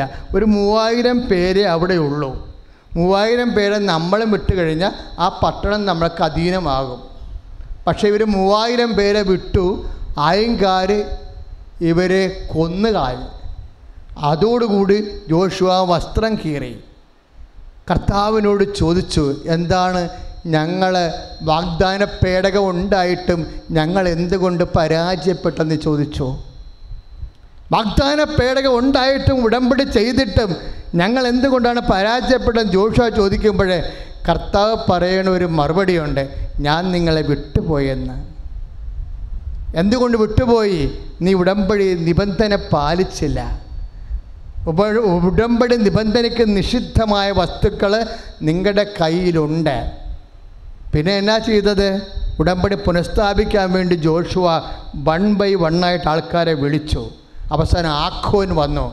ആഖോൻ പറഞ്ഞു, കർത്താവിൻ്റെ ജനത്തിനുമെതിരെ നീ ഉടമ്പടി തെറ്റിച്ചിരിക്കുന്നു, എന്താണ് നീ ചെയ്തതെന്ന് പറയുക. അപ്പോൾ ആഖോൻ പറഞ്ഞു, ജെറിക്കോ പട്ടണം ഞങ്ങൾ വളഞ്ഞപ്പോൾ ഷീനാറിൽ വെച്ച് എനിക്കൊരു മേലങ്കി കിട്ടി, അത് ഞാൻ ഒളിച്ചു കൊണ്ടുവന്ന് കൂടാരത്തിൽ വെച്ചിട്ടുണ്ടെന്ന് പറഞ്ഞു. ദുഷ്ട, നീ കർത്താവിന് ജനത്തെ കൊലക്ക് കൊടുത്തില്ലേ? കൂടാരത്തിൽ ചെന്ന് നോക്കിയപ്പോൾ മേലങ്കി മാത്രമല്ല, 200 ഷെക്കൽ വെള്ളി, 50 ഷെക്കൽ സ്വർണം കട്ടെടുത്തതാ. കണ്ടവൻ്റെ മുതൽ കയ്യിലിരിക്കുക. കണ്ടവൻ്റെ മുതൽ കയ്യിലിരിക്കുന്നുണ്ടെങ്കിൽ ഉടമ്പടി വ്യർത്ഥമാകും. കണ്ടവൻ്റെ മുതൽ കയ്യിലിരിക്കുന്നുണ്ടെങ്കിൽ ഉടമ്പടി വ്യർത്ഥമാവും. കട്ട മുതൽ, നീ അധ്വാനിക്കാത്ത മുതൽ, തന്തത് ഒപ്പിച്ചെടുത്ത മുതൽ നിൻ്റെ കയ്യിലുണ്ടെങ്കിൽ നീ കർത്താവിനെതിരെ തെറ്റുകാരനാകുമ്പോൾ ജോഷുവ 7:12 സംഭവിക്കും. ജോഷുവ 7:12 കർത്താവിൻ്റെ സാന്നിധ്യം നിന്നെ വിട്ടുപോകും. ഉടമ്പടിയുടെ വാഗ്ദാനമെന്ന് പറയണത് ദൈവത്തിൻ്റെ ഉടമ്പടി നിന്നെ ദൈവത്തിൻ്റെ സ്വന്തമാക്കുന്നു. സ്വന്തമാക്കപ്പെട്ടവന് അവകാശമുണ്ട്. അവകാശമെന്ന് പറയണത് എല്ലാത്തിനേക്കുളുപരി കർത്താവിൻ്റെ സാന്നിധ്യമാണ്. നീ ഉടമ്പടി ചെയ്യുമ്പോൾ, ഇപ്പം നിങ്ങൾ യൂട്യൂബ് ശ്രദ്ധിച്ച് നോക്കിക്കേ, 7 വ്യക്തികളാണ് അമ്മയെ അവിടെ വീട്ടിൽ കണ്ടുവെന്നും പറഞ്ഞുകൊണ്ട് സാക്ഷ്യം നൽകിയിരിക്കണത്. മറ്റുള്ളൊരു വ്യക്തികൾ വീട്ടിൽ കണ്ടില്ല എന്നല്ല അർത്ഥം. ഉടമ്പടി ചെയ്യുമ്പോൾ നമ്മുടെ വാഗ്ദാനപ്രകാരം നമ്മുടെ അവകാശമാണ് അമ്മയുടെ സാന്നിധ്യം. അപ്പോൾ അമ്മയുടെ കുറേ ആൾക്കാർക്ക് ആ സാന്നിധ്യം ദൃശ്യമാകുന്നു. ദൃശ്യമാകാത്തവരുടെ കൂടെയും അമ്മയുടെ സാന്നിധ്യം അതായത് കണ്ടിപ്പായിട്ടുണ്ട്. ദൃശ്യമാകുന്നില്ല എന്നുണ്ടെങ്കിലും കൃത്യമായിട്ടും കണിശമായിട്ടും അമ്മ സാന്നിധ്യമുണ്ട്. എന്താണ്? I will come with you എന്നുള്ളത് ഉടമ്പടിയുടെ വാഗ്ദാനമാണ്. ഞാൻ നിങ്ങളുടെ കൂടെ വരുമെന്നുള്ളത്. വന്നതുകൊണ്ടല്ലേ പല കാര്യങ്ങൾ നമുക്ക് ചെയ്യാനോ ചിന്തിക്കാനോ പറ്റാത്ത കാര്യങ്ങൾ ചെയ്തു മാറുന്നതും സാക്ഷ്യം വഹിക്കുന്നതിൻ്റെ കാരണം എന്താണ്? അത് വരികൾക്കിടയിൽ വായിക്കുമ്പോൾ മനസ്സിലാക്കണം. മനുഷ്യന് ചെയ്യാൻ പറ്റാത്തത് അവൻ്റെ ബുദ്ധിക്ക്, ശേഷിക്ക്, ശേമുഷിക്ക് ഒന്നും കൈപ്പിടിയിൽ ഒതുക്കാൻ പറ്റാത്ത കാര്യങ്ങൾ മനുഷ്യൻ നേടുന്നത്. ആ സർട്ടിഫിക്കറ്റിൻ്റെ ചരിത്രം നോക്കിയേ. ആ സർട്ടിഫിക്കറ്റ് മിസ്സായെന്ന് പറഞ്ഞില്ലേ? അവർ ഡ്യൂപ്ലിക്കേറ്റ് സർട്ടിഫിക്കറ്റ് വേണ്ടി അപേക്ഷിക്കുമ്പോൾ ആ സർട്ടിഫിക്കറ്റിൽ ആ കോട്ടയം MG യൂണിവേഴ്സിറ്റിയിൽ ആ ഡിപ്പാർട്ട്മെൻറ്റ് ഹോൾഡുള്ളൊരു വ്യക്തിയെ അമ്മ കണ്ടുപിടിച്ച് തൂക്കിക്കൊണ്ടുവന്ന് അവിടെ മുമ്പിൽ കൊണ്ടുവന്ന് നിർത്തും. എന്താണ് നിങ്ങൾ അന്വേഷിക്കണമെന്ന് ചോദിക്കും. അപ്പം ഞാൻ സർട്ടിഫിക്കറ്റ് വന്നതാണ്. എന്ത് പറ്റി? ഡ്യൂപ്ലിക്കേറ്റ് അന്വേഷിക്കണമെന്ന് പറഞ്ഞു. ഒരു വെയിറ്റ് മിനിറ്റ് എന്ന് പറയും. അവർ നേരെ വിളിക്കുമ്പോൾ ഡിപ്പാർട്ട്മെൻറ്റ് അവിടെ ആളുണ്ടാകുന്നു. അവരെടുക്കുന്നു, അവർ നോക്കുന്നു, അത് കണ്ടുപിടിക്കുന്നു, തിരിച്ചു പറയുന്നു. എല്ലാ സെക്കൻഡുകൾക്കുള്ള നടക്കുന്നത്. ഇതൊന്നും നമുക്ക് നടക്കണതല്ല. I will come with you, ഞാൻ നിന്റെ കൂടെ വരും. സർട്ടിഫിക്കറ്റ്, ജോലിയെങ്കിൽ ജോലി, ഓഫീസെങ്കിൽ ഓഫീസ്, ജയിലെങ്കിൽ ജയില്, സ്റ്റേഷനെങ്കിൽ station. I will come with you. ദൈവ പൈതലേ, ഞാനും നീ ഉടമ്പടി ചെയ്യുമ്പോൾ ഇതുപോലെ ദൈവത്തിൻ്റെ സാന്നിധ്യത്തിലാണ് നമ്മൾ അവകാശികളാകുന്നെങ്കിൽ, അവകാശമാകാൻ കാരണം നമ്മൾ ഉടമ്പടി നമ്മളെ ദൈവത്തിൻ്റെ സ്വന്തമാക്കുന്നതാണ്. സ്വന്തമാക്കുന്നത് നിബന്ധന വഴിയാണ്. ആ നിബന്ധനകൾ നഷ്ടപ്പെടുത്തി കഴിഞ്ഞാൽ ദൈവത്തിൻ്റെ സ്വന്തമാകാതെ മാറുന്നത് കൊണ്ടാണ് ജോഷുവ 7:12 പറഞ്ഞത്, ഞാൻ നിന്നെ വിട്ടുപോരുമെന്ന്. സ്തുതിക്കട്ടെ, ഹല്ലേലൂയ. ഹല്ലേലൂയ, ഹല്ലേലൂയ, ഹല്ലേലൂയ, ഹല്ലേലൂയ. യേശുവേ, യേശുവേ, യേശുവേ. അനുഗ്രഹങ്ങൾ ചൊരിയുന്ന ദൈവമേ, നിന്നെ സ്തുതിക്കുന്നു കർത്താവേ. ഉടമ്പടി ചെയ്ത മക്കളിലേക്ക് അനുഗ്രഹങ്ങൾ ചൊരിയുന്ന ദൈവമേ, അത്ഭുതങ്ങളോടെ യാളങ്ങളാരും സ്ഥിരീകരിക്കുന്നു, നിന്റെ സാന്നിധ്യത്തെ സ്ഥിരീകരിക്കുന്ന ദൈവമേ, സ്തോത്രം കർത്താവേ. ഹല്ലേലൂയ, ഹല്ലേലൂയ, ഹല്ലേലൂയ. ഇന്നും ജീവിക്കുന്ന യേശുവിൻ്റെ സാന്നിധ്യത്തെ ജനതകൾ കണ്ടിടട്ടെ. ഇന്നും ജീവിക്കുന്ന യേശുവിൻ്റെ സാന്നിധ്യത്തെ ജനതകൾ കണ്ടിടട്ടെ. കർത്താവിൻ്റെ കരബലം പൂർണ്ണമായി വെളിപ്പെടും. അത്ഭുതങ്ങൾ സംഭവിക്കട്ടെ. കർത്താവിൻ്റെ കരബലം പൂർണ്ണമായി വെളിപ്പെടും. അടയാളങ്ങൾ സംഭവിക്കട്ടെ. ഇന്നിവിടെ ഈ നിമിഷം ദൈവശക്തി വെളിപ്പെടട്ടെ. ഇന്നിവിടെ ഈ നിമിഷം ദൈവശക്തി വെളിപ്പെടട്ടെ. ഇന്നും ജീവിക്കുന്ന യേശുവിൻ്റെ സാന്നിധ്യത്തെ ജനതകൾ കണ്ടിടട്ടെ.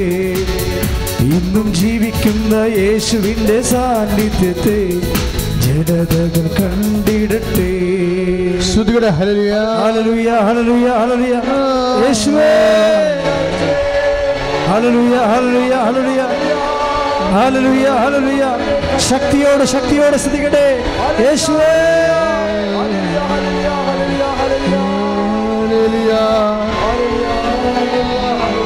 യേശുവേ യേശുവേ യേശുവേ. ആവേ മരിയ കന്യാമാതാവേ, ആവേ മരിയ കന്യാമാതാവേ, അമ്മേ എൻ്റെ അമ്മേ, എൻ്റെ ഈശോയുടെ അമ്മേ, അമ്മേ എൻ്റെ അമ്മേ, എനിക്ക് ഈശോ തന്നൊരമ്മേ. ആരാണ് എൻ്റെ അമ്മ എന്ന ചോദ്യം ഈശോ 2 പ്രാവശ്യം നമ്മുടെ ശ്രദ്ധയിൽപ്പെടുത്തുന്നുണ്ട്. എന്നിട്ട് അമ്മയുടെ ആന്തരികതയാണ് ഈശോ വെളിപ്പെടുത്തുന്നത്. അത് ഉടമ്പടിയുടെ ആന്തരികതയാണ്. ആരാണ് എൻ്റെ അമ്മയെന്ന് ഈശോ എപ്പോഴാണ് ചോദിക്കണത്? ലുക്കാ 8:21, പിന്നെ 11:27. നിന്നെപ്പറ്റ മുലകളും നിന്നെപ്പറ്റ ഉദരവും നിന്നെ പാലൂട്ടിയ മുലകളും ഭാഗ്യമുള്ളതെന്ന് പറയും. അമ്മയെക്കുറിച്ച് ജനങ്ങൾ പറയണതാണ് അമ്മ ഭാഗ്യമുള്ള ആളാണെന്ന്. അപ്പോൾ ഈശോ പറയും നിങ്ങളും ഭാഗ്യമുള്ളവരാകും. എങ്ങനെയാണ് ഭാഗ്യമുള്ള? ഉടമ്പടി ഒരു ഭാഗ്യമാണ്. നിന്നെ പെറ്റ ഉദരവും നിന്നെ പാലൂട്ടിയ പയോധരങ്ങളും ഭാഗ്യമുള്ളതെന്നല്ലേ പറയണത്, ഇല്ലേ? ഭാഗ്യമുള്ളത്. അപ്പോൾ ഈശോ എന്നാ പറയണത്? നിങ്ങളും ഭാഗ്യമുള്ളവരാകും. എങ്ങനെയാണ് ഭാഗ്യമുള്ളതാകണത്? ഉടമ്പടി എടുക്കുമ്പോൾ ഭാഗ്യമുള്ളവരാകും. എടുക്കുമ്പോഴാകത്തില്ല, ഉടമ്പടി പാലിക്കുമ്പോഴാണ്. കാര്യം നിങ്ങളും ഭാഗ്യമുള്ളവരാകും എന്ന് പറയാൻ കാരണം എന്താ? അമ്മ ഭാഗ്യമുള്ളതാണെന്ന് ജനങ്ങൾ പറഞ്ഞത് കൊണ്ടാണ്. അപ്പോൾ ഈശോ പറയും എൻ്റെ അമ്മ എങ്ങനെയാണ് ഭാഗ്യമുള്ളതായതെന്ന് അറിയാവോ എന്ന് ചോദിക്കും. അതിന് എങ്ങനെയാണ് പരിശുദ്ധ അമ്മ ഭാഗ്യമുള്ളയാളായെന്ന് ഈശോ വിശദീകരിക്കും. എങ്ങനെയാണ്? ദൈവവചനം കേൾക്കുകയും എന്ന് പറഞ്ഞ് അതനുസരിച്ച് ജീവിക്കുകയും ചെയ്യുന്നവരാണ് നിങ്ങൾ പറയുന്ന ഭാഗ്യമുള്ള അമ്മയുടെ ഭാഗ്യം. അപ്പോൾ ഭാഗ്യം എന്ന് പറഞ്ഞാൽ എന്താ? ഈശോയുടെ കണക്കൂടല്ല. എന്താ? ദൈവവചനം കേൾക്കുകയും പറഞ്ഞ് അതനുസരിച്ച് ജീവിക്കുകയും ചെയ്യുന്നവർ. ഇപ്പം ഇപ്പോഴും നിൻ്റെ അമ്മയും സഹോദരന്മാരും നിന്നെ കാത്ത് വെളിയിൽ നിൽക്കുന്നുവെന്ന് പറയുന്നില്ലേ, ഇല്ലേ? അപ്പോഴും ഈശോ പറയുക എന്താണ്? ദൈവവചനം കേൾക്കുകയും അതനുസരിച്ച് ജീവിക്കുകയും ചെയ്യുന്നവരാണ് എൻ്റെ അമ്മയും സഹോദരൻ. അപ്പോൾ എൻ്റെ മക്കളെ ഇതിൻ്റെ അന്തസത്ത എന്താ? ദൈവവചനം കേൾക്കുകയാണ്. പിന്നെ എന്താണ്? അതനുസരിച്ച് ജീവിക്കുക. ദൈവവചനം കേൾക്കുമ്പോൾ ഓർക്കുക, എന്തിനാണ് കേൾക്കണത്? ഇപ്പം ലൂക്കാ 8:21 11:27 പറയുന്ന വചനങ്ങൾ ഈശോ ട്വിസ്റ്റ് ചെയ്യും. എന്ന് പറയും, തൻ്റെ ശിഷ്യന്മാരെ നോക്കിക്കൊണ്ട് അവൻ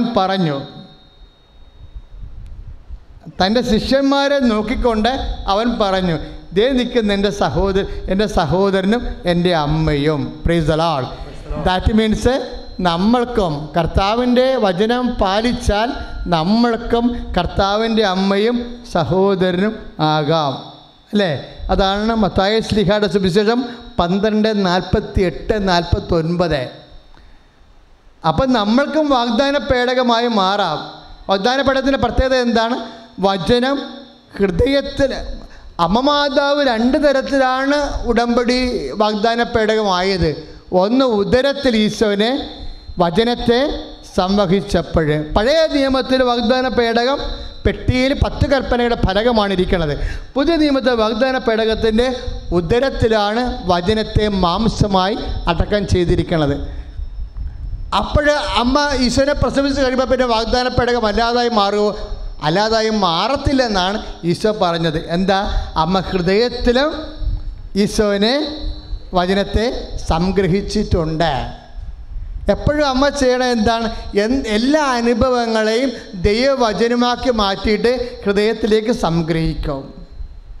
ഇല്ലേ? എല്ലാ അനുഭവങ്ങളെയും നിങ്ങൾ എന്തിനാണ് എന്നെ അന്വേഷിച്ചത്? ഞാൻ എൻ്റെ പിതാവിൻ്റെ കാര്യത്തിൽ വ്യാപൃതനായിരിക്കേണ്ടവനാണെന്ന് അറിയില്ലേ?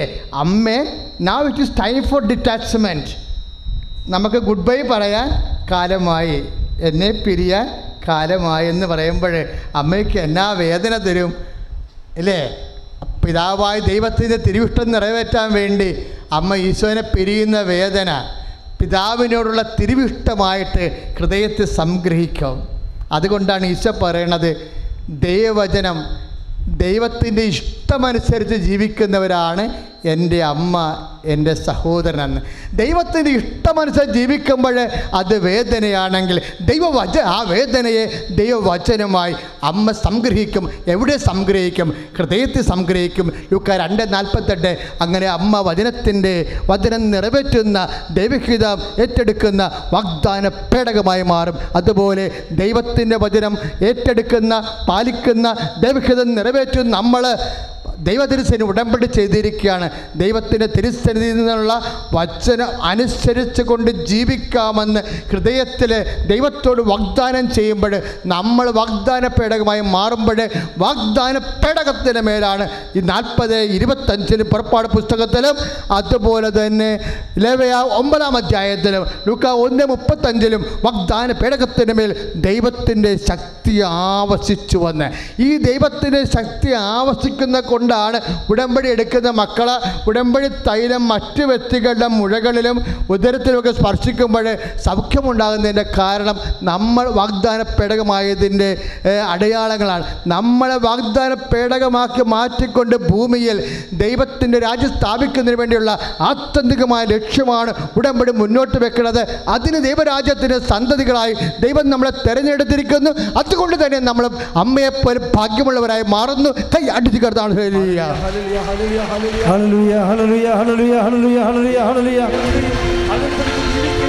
ആവേ മരിയ കന്യാമാതാവേ, ആവേ മരിയ കന്യാമാതാവേ, അമ്മേ എൻ്റെ അമ്മേ, എൻ്റെ ഈശോയുടെ അമ്മേ, അമ്മേ എൻ്റെ അമ്മേ, എനിക്ക് ഈശോ തന്നൊരു ഹല്ലേലൂയ, എൻ്റെ അമ്മേ, എൻ്റെ ഈശോയുടെ അമ്മേ, അമ്മേ എൻ്റെ അമ്മേ, എനിക്ക് ഈശോ തന്നൊരമ്മേ, അമ്മേ എൻ്റെ അമ്മേ, എൻ്റെ ഈശോയുടെ അമ്മേ, അമ്മേ എൻ്റെ അമ്മേ, എനിക്ക് ഈശോ തന്നൊരമ്മേ.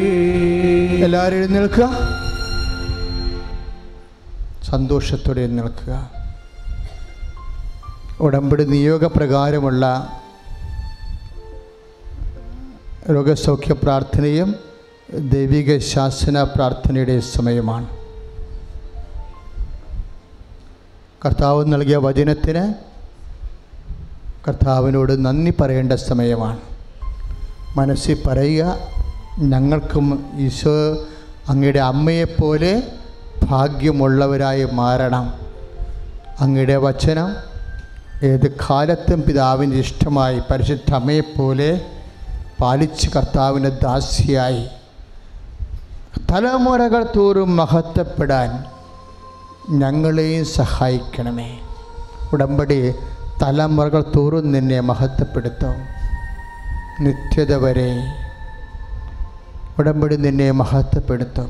കാരണം ഉടമ്പടി പാലിക്കുന്നതിലൂടെ പരിശുദ്ധ അമ്മയെപ്പോലെ ദൈവവചനം നെഞ്ചിലേറ്റ് ജീവിതത്തിന് സാക്ഷ്യം നൽകുന്നതിലൂടെ നീ വാഗ്ദാന പേടകമായി മാറുന്നു. വാഗ്ദാന പേടകം കാണപ്പെടുന്ന സ്ഥലത്തിൻ്റെ പേരാണ് വെളിപാട് പറയും. ഇതാ കർത്താവിൻ്റെ സ്വർഗത്തിലെ ആലയം തുറക്കപ്പെട്ടു, വാഗ്ദാന പേടകം കാണായി എന്ന് കൈയടിച്ച് കർത്താവ്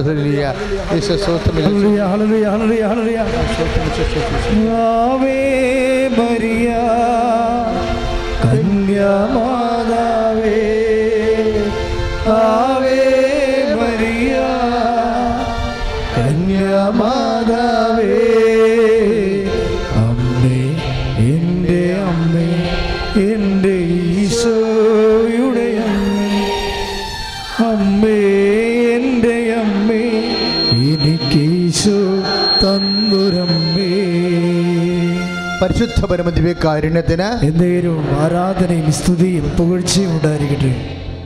നമ്മളിപ്പോൾ പ്രാർത്ഥിക്കാൻ പോകുന്നത് ക്യാൻസർ രോഗികൾ, തൈറോയ്ഡ് രോഗികൾ, കരൾ രോഗികൾ, കിഡ്നി രോഗികൾ, ത്വക്ക് രോഗികൾ, വിസർപ്പ് രോഗികൾ, പിന്നെ കോമൺ അല്ലാത്ത അസുഖങ്ങൾ. കോമൺ അല്ലാത്ത അസുഖങ്ങളുടെ കുഴപ്പം എന്താണെന്ന് നിങ്ങൾക്കറിയാവോ? വലിയ കുഴപ്പമാണ്.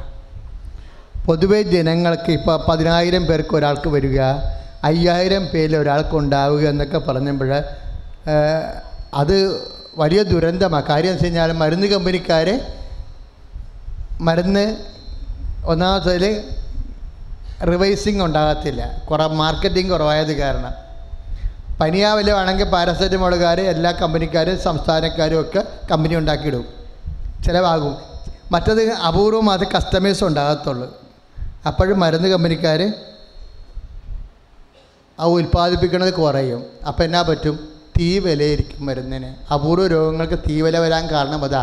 മരുന്ന് വലിയ ഗുണമില്ലെങ്കിലും അത് ഉൽപ്പാദിപ്പിക്കപ്പെടുന്നില്ല ആവശ്യക്കാരില്ലാത്ത കൊണ്ട്. കാര്യം 10,000 പേർക്ക് ഒരാൾക്കല്ലേ ആ രോഗമുള്ളത്. ഇതുപോലെയൊക്കെ ദുരന്ത രോഗങ്ങളുണ്ട്. അവരിപ്പോഴും അമ്മ മാതാവ് നിങ്ങൾ ഇവിടെ ഉണ്ടാകണമെന്ന് ഒരു നിർബന്ധമില്ല. ആ രോഗികൾ നിങ്ങളുടെ ഓർമ്മയിലുണ്ടായാൽ മതി. നിങ്ങൾ അവർക്ക് വേണ്ടി പ്രാർത്ഥിക്കണം. എന്നിട്ട് അമ്മയോട് പറയണം, അമ്മേ ഇന്ന രോഗികൾ അപൂർവ രോഗമാണെന്നാണ് എന്നോട് പറഞ്ഞിരിക്കണത്. ഞാൻ ഉടമ്പടി ചെയ്ത് വാഗ്ദാന പേടകമാണെന്ന് അച്ഛനിലൂടെ വെളിപ്പെടുത്തിയിട്ടുണ്ട്. എനിക്ക് അങ്ങയുടെ തിരുസന്നിധിയിൽ എൻ്റെ വചനം പാലിച്ച് ദൈവത്തിൻ്റെ സാക്ഷിയായി ജീവിക്കുന്നതിൽ എന്തെങ്കിലും യോഗ്യത ഉണ്ടെങ്കിൽ ഞാൻ ഈ പറയുന്ന രോഗിയുടെ മേൽ ഇപ്പോഴമ്മ സഞ്ചാരി മാതാവേ സഞ്ചരിച്ചെത്തി സൗഖ്യം നൽകണമേ. ഈശോയ്ക്ക് ആ വ്യക്തിക്ക് വേണ്ടി ഈശോയോട് മധ്യസ്ഥം പ്രാർത്ഥിക്കണമേ. അപ്പോൾ ദുരന്ത രോഗികൾ അപൂർവ രോഗികൾക്ക് വേണ്ടി സ്തുതിക്കട്ടെ. ഹല്ലേലൂയ.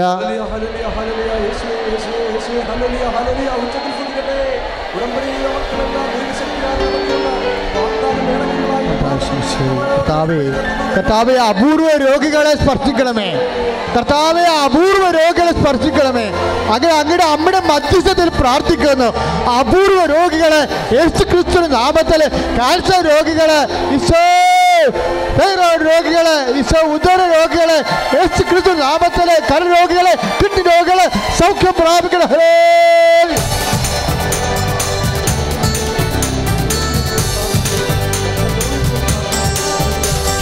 രോഗമെല്ലാം മാറിടട്ടെ, കഷ്ടമെല്ലാം നീങ്ങിടട്ടെ.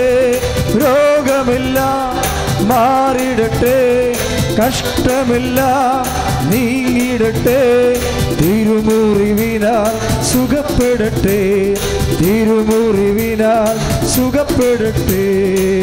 പരിശുദ്ധ പരമദിവ്യകാരുണ്യത്തിന് നമ്മൾ ജോലിക്ക് വേണ്ടി പ്രാർത്ഥിക്കാൻ പോവുകയാണ്. ഉടമ്പടിയുടെ ഏറ്റവും വലിയ വിടുതൽ പ്രാപിക്കുന്നൊരു മേഖലയാണ്. കാര്യം ഒരു കുടുംബത്തിൽ ഒരാൾക്കെങ്കിലും സ്ഥിരമായ ജോലി കിട്ടിയാൽ കുടുംബം നിലനിന്ന് പോകും. അതുകൊണ്ട് ഉടമ്പടി വെച്ചിരിക്കുന്ന മുഴുവൻ ആൾക്കാരുടെ സാമ്പത്തിക സ്വസ്ഥത, വരുമാന മാർഗങ്ങളുടെ മേലെ ദൈവത്തിൻ്റെ ഇടപെടലുണ്ടാകാൻ വേണ്ടി പ്രാർത്ഥിക്കട്ടെ. ഹല്ലേലൂയ. കർത്താവ് ഈശോ ഈശോ എല്ലാ ജോലി ഇല്ലാത്തവർ, വരുമാനം ഇല്ലാത്തവർ, ജീവിതമാർഗം മുട്ടിയവർ, ജോലി നഷ്ടപ്പെട്ടവർ, ജോലിക്ക് ശമ്പളമില്ലാത്തവർ, പെൻഷൻകാർ, ട്രാൻസ്ഫറിന് വേണ്ടി അപേക്ഷിക്കുന്നവർ, യേശു ക്രിസ്തുവിന്റെ നാമത്തിൽ കർത്താവ് ജോലി മൂലം സമാധാനം നഷ്ടപ്പെട്ടവർ എല്ലാം ഇനി അടയാളം പറയാൻ കർത്താവ് സാക്ഷ്യം പറയാൻ സഹായിക്കണമേ. ഹല്ലേലൂയ.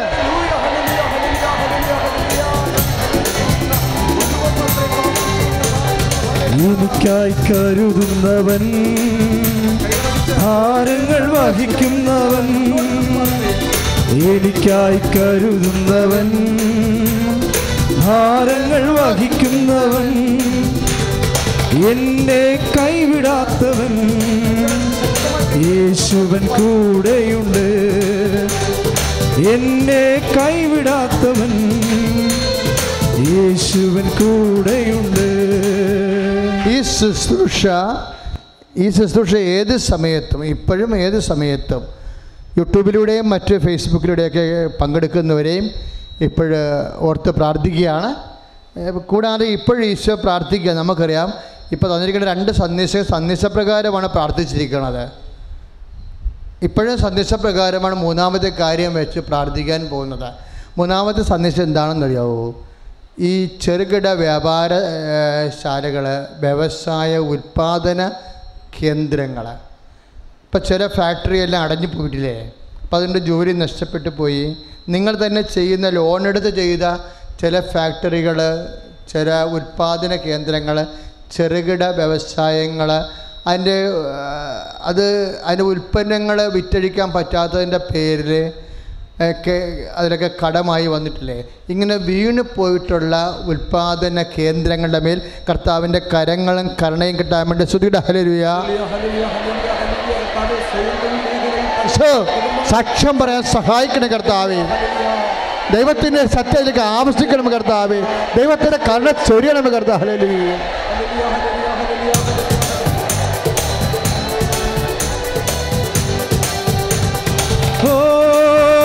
അഗ്നി അഭിഷേകമേ, ഓ അഗ്നി അഭിഷേകമേ, കാറ്റായി വീശണമേ, ഈ കാറ്റായി വീശണമേ.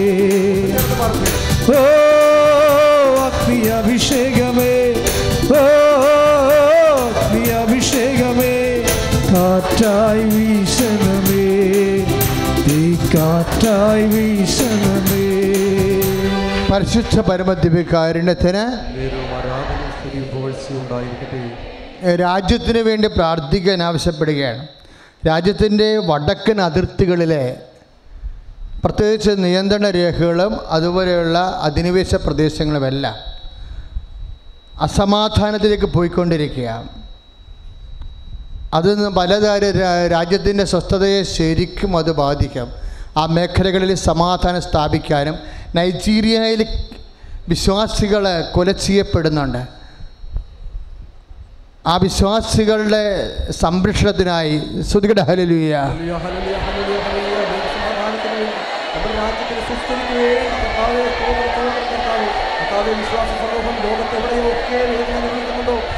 വിശ്വാസത്തിൽ ഉറച്ചു നിന്ന് പോകാൻ പരിശുദ്ധാത്മാവിന്റെ വലിയ കൃപ അവർക്ക് നൽകണമേ. ഹല്ലേലൂയ, ഹല്ലേലൂയ, ഹല്ലേലൂയ, ഹല്ലേലൂയ. കല്ലുക പോലുള്ള അവസ്ഥകൾ, കല്ലുകൾ, സ്റ്റോൺ, ചെറിയ കല്ലുകൾ, ചില ആൾക്കാർക്ക് കരളിലുണ്ടാകും കല്ലുകൾ, ചിലർക്ക് കിഡ്നിയിലുണ്ടാകും കല്ലുകൾ, ചിലർക്ക് പ്ലീഹായിലുണ്ടാകും കല്ലുകൾ. ഇപ്പോഴും ഉദരത്തിൻ്റെ ഇടതുവശത്തായിട്ട് കല്ലച്ചിരിക്കുന്ന സ്ഥലങ്ങളുണ്ടാകും. ഈ കല്ലച്ചിരിക്കുന്ന സ്ഥലങ്ങളുടെ മേലെ കർത്താവ് സൗഖ്യം നൽകുന്ന സമയമാണ്. സ്തുതിയുടെ ഹല്ലേലൂയ, ഹല്ലേലൂയ, ഹല്ലേലൂയ.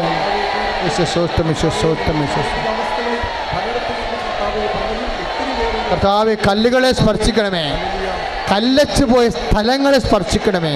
കർത്താവിൻ്റെ നാമത്തിൽ സൗഖ്യം പ്രാപിക്കട്ടെ. ഹല്ലേലൂയ.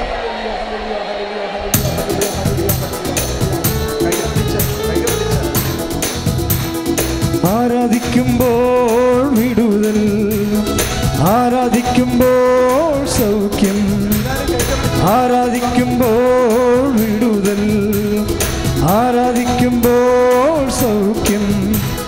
ദേഹം ദേഹി ആത്മാവിൽ സമാധാന സന്തോഷം ദാനമായി അവൻ നൽകിടും. ദേഹം ദേഹി ആത്മാവിൽ സമാധാന സന്തോഷം ദാനമായി അവൻ നൽകിടും. പരിശുദ്ധ പരമദിവ്യ കാരുണ്യത്തിന് വിവാഹ തടസ്സങ്ങൾ, നമ്മൾ ഉടമ്പടിയിൽ വെക്കുന്ന എല്ലാ കാര്യങ്ങളും 35 വയസ്സിന് മേലുള്ളവരുടെ വിവാഹം, മക്കളില്ലാതെ 4 വർഷത്തിന് ആയിട്ടും വിവാഹം കഴിഞ്ഞ് 4 വർഷങ്ങളായിട്ടും മക്കളില്ലാത്തവരുടെ കുഞ്ഞുങ്ങളെ കിട്ടുന്നതിന് വേണ്ടി ഭവനരഹിതർ, വീടില്ലാത്തവർ, സ്ഥലമില്ലാത്തവർ എല്ലാവരും സമർപ്പിച്ചുകൊണ്ട് പ്രാർത്ഥിക്കുകയാണ്. നിങ്ങൾ സ്തുതിയുടെ ഹല്ലേലൂയ. നല്ലവനായിശോ. വിവാഹ തടസ്സമുള്ളവർ സമർപ്പിച്ചുകൊണ്ട് പ്രാർത്ഥിക്കുന്നു കർത്താവേ. വീടില്ലാത്തവരെ കർത്താവേ, ഭവനമില്ലാത്തവരെ പ്രാർത്ഥിക്കുന്നു കർത്താവേ. ഈശോ അവരെ സ്പർശിക്കുമ്പോൾ കർത്താവേ, വിവാഹ ദോഷം തടസ്സമുള്ളവരെ സംബന്ധിച്ച് പ്രാർത്ഥിക്കുന്നു ഈശോയെ. മക്കൾ ഇല്ലാത്തവരെ സ്പർശിക്കണമേ, സാക്ഷ്യപ്പെടാൻ സഹായിക്കണം. ഹല്ലേലൂയ, ഹല്ലേലൂയ, ഹല്ലേലൂയ, ഹല്ലേലൂയ, ഹല്ലേലൂയ, ഹല്ലേലൂയ, ഹല്ലേലൂയ, ഹല്ലേലൂയ, ഹല്ലേലൂയ, ഹല്ലേലൂയ, ഹല്ലേലൂയ, ഹല്ലേലൂയ, ഹല്ലേലൂയ. യേശുവേ, യേശുവേ. ഹല്ലേലൂയ, ജയം ഹല്ലേലൂയ. യേശു കർത്താവ് ജീവിക്കുന്നു. ഹല്ലേലൂയ, ജയം ഹല്ലേലൂയ. യേശു കർത്താവ് ജീവിക്കുന്നു. പരിശുദ്ധ പരമ ദിവ്യകാരുണ്യത്തിന് നേരവും ആരാധനയും സ്തുതിയും പുകഴ്ചയുമുണ്ട്. പരീക്ഷകളിൽ വളരെ വീക്കായിട്ടുള്ളവരെ, പ്രത്യേകിച്ച് ഉടമ്പടിയുടെ സാക്ഷികളെല്ലാം കേൾക്കുമ്പോൾ നമുക്ക് മനസ്സിലാകുന്നൊരു വിഷയം, ഈ ഉടമ്പടി പലരും നൈപുണ്യ പരീക്ഷകൾ, അതുപോലെ തന്നെ യോഗ്യതാ പരീക്ഷകളൊക്കെ എഴുതിയവർ അവരുടെ കഴിവിൻ്റെ അപ്പുറത്താണ് എക്സാമിനേഷൻ്റെ ചാലഞ്ച് വരുന്നത്. അതുകൊണ്ട് 100% തോക്കുമെന്ന് വിചാരിച്ച വിഷയങ്ങൾക്കാണ് അമ്മയുടെ കാരുണ്യത്താൽ അവരെ സന്ധിച്ചിരിക്കുന്നത്. ഇപ്പോൾ വിശ്വാസം വലിയ സന്ധിപ്പ് ലഭിക്കും. അതുകൊണ്ട് എന്ത് തരം പരീക്ഷയായാലും ശരി, ഇപ്പോഴും നമ്മൾ പ്രാർത്ഥിക്കാൻ പോവുകയാണ്. അക്കാഡമിക് പരീക്ഷയാകാം, ബോർഡ് എക്സാം ആകാം, IELTS പോലെയുള്ള നൈപുണ്യ പരീക്ഷയാകാം, ഇൻ്റർവ്യൂ പോലുള്ള യോഗ്യതാ പരീക്ഷയാകാം. എല്ലാ പരീക്ഷകളും കഴിഞ്ഞവർ, റിസൾട്ട് പ്രതീക്ഷിക്കുന്നവർ, പരീക്ഷ എഴുതാൻ പോകുന്നവർ, റീവാലുവേഷൻ വേണ്ടി കൊടുത്തിട്ടുള്ള ആൾക്കാർ, റിസൾട്ട് പ്രതീക്ഷിക്കുന്നവർ, ഇൻ്റർവ്യൂ ടെസ്റ്റൊക്കെ ഉള്ളവർ, സ്തുതിയുടെ ഹല്ലേലൂയ. നമ്മൾ സാധ്യമില്ലാത്തവന് ഈശോ എല്ലാ പരീക്ഷക്കാരെയും സമയത്ത് പ്രാർത്ഥിക്കുന്ന, എല്ലാ പരീക്ഷക്കാരെയും സമയത്ത് പ്രാർത്ഥിക്കുന്ന യേശുവിൻ്റെ ശക്തിയിലേക്ക് ആവശ്യിക്കട്ടെ. കർത്താവിൽ നിന്ന് മഹത്വപ്പെടുത്തിക്കൊണ്ട് സാക്ഷ്യം പറയാൻ സഹായിക്കട്ടെ. യേശു സ്വന്തം ഹല്ലേലൂയ, ഹല്ലേലൂയ. പരിശുദ്ധാത്മാവേ ശക്തി പകർന്നിടണേ. പരിശുദ്ധാത്മാവേ ശക്തി പകർന്നിടണേ. അവിടുത്തെ ബലം ഞങ്ങൾക്ക് ആവശ്യമെന്ന് കർത്താവേ നീ അറിയുന്നു. അവിടുത്തെ ബലം ഞങ്ങൾക്ക് ആവശ്യമെന്ന് കർത്താവേ നീ അറിയുന്നു. പരിശുദ്ധാത്മാവേ ശക്തി പകർന്നിടണേ. പരിശുദ്ധ പരമ ദിവ്യകാരുണ്യത്തിന് എന്നേരവും ആരാധനയും സ്തുതിയും പുകഴ്ചയുമുണ്ടായിരിക്കട്ടെ.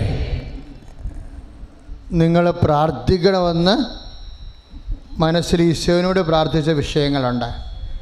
അച്ഛൻ ഈ വിഷയം കൂടി പ്രാർത്ഥിക്കണേ കർത്താവേ എന്ന് മനസ്സിൽ പറഞ്ഞ വിഷയങ്ങളുണ്ട്. ഇവിടെ പ്രാർത്ഥന ഇതുവരെ ഏറ്റുപറയാത്ത വിഷയങ്ങളുണ്ട്. ഇപ്പോൾ ഇന്നൊരു സാക്ഷ്യം നമ്മൾ കേട്ടില്ലേ, അച്ഛനത് അപൂർവ സാക്ഷ്യമായിട്ടാണ് എടുക്കുന്നത്. പ്രത്യേകിച്ച് ഹൈപ്പർ ആക്ടിവിറ്റി, ഡൗൺ സിൻഡ്രോം, അതുപോലെയുള്ള അസുഖങ്ങളില്ലേ, അതായത് അങ്ങനെയുള്ള രോഗങ്ങൾ, അത് എപ്പിലെപ്സിയുടെ തന്നെ വേറെ ചില ന്യൂറോട്ടിക് ട്രബിൾസാണ്. അതൊക്കെ മരുന്നിനൊക്കെ ഒരു പരിധിയുണ്ട്. മരുന്ന് എത്ര കാലം കഴിച്ചാലും ഇങ്ങനെ മയങ്ങി നടക്കുമെന്നല്ലാതെ പൂർണ്ണമായി ഇതൊന്നും വിട്ടുമാറുന്നില്ല. ഇങ്ങനെയുള്ള ജനിതകമായ ന്യൂറോട്ടിക് ട്രബിൾസ്, അതിന് മേലെല്ലാം കർത്താവിൻ്റെ ശക്തി സൗഖ്യം പ്രാപിക്കാൻ വേണ്ടി സ്തുതിയുടെ ഹല്ലേലൂയ.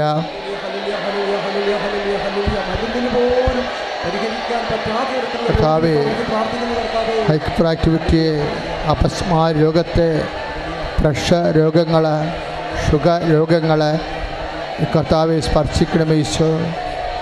ചൊറി, ചിരങ്ങ് കർത്താവെ കഴുകണമേ കർത്താവെ. ത്വക്ക് രോഗങ്ങളെ കഴുകണമേ കർത്താവെ. ഈശോ പലതരത്തിലുള്ള ബ്ലോക്കുകളെ കഴുകണമേ കർത്താവെ.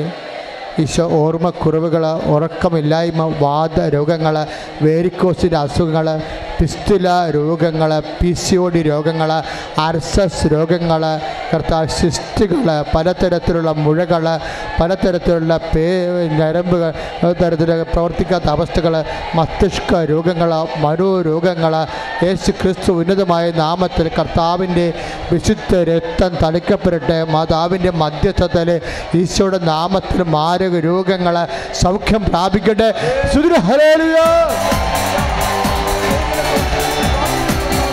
വലിയ രോഗങ്ങൾ, ശ്വാസകോശ രോഗങ്ങൾ കർത്താവ് സൗഖ്യം പ്രാപിക്കട്ടെ. തിരുക്കരത്താൽ താങ്ങിയെന്നെ തിരുരക്തത്താൽ കഴുകണമേ.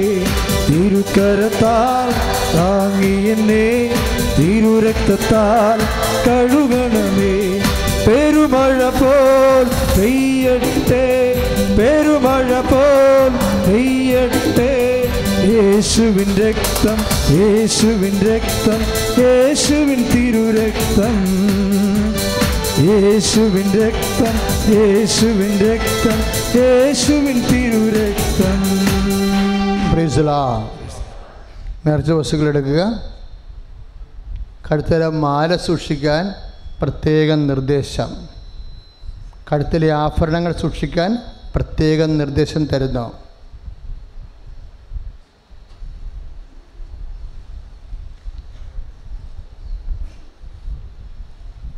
നേർച്ച വസ്തുക്കൾ എടുത്തോളൂ.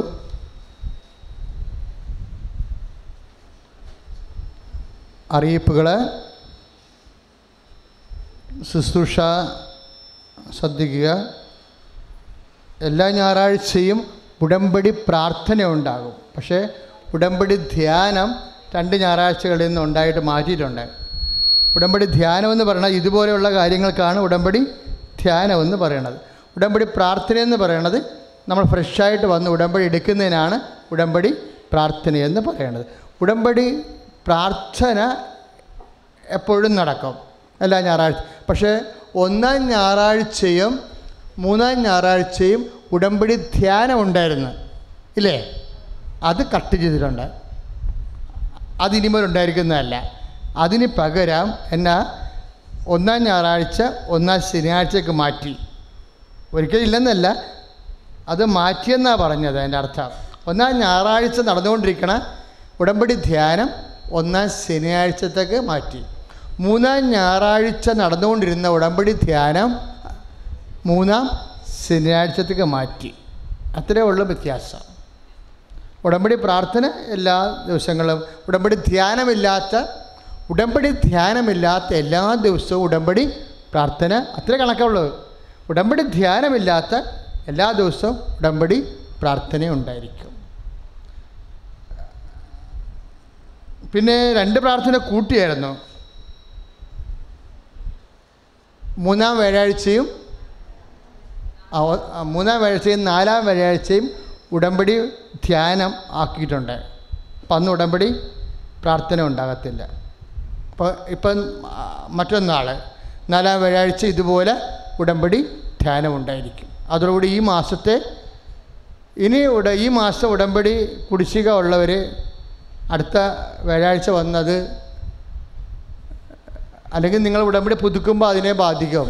ശ്രദ്ധിക്കണം.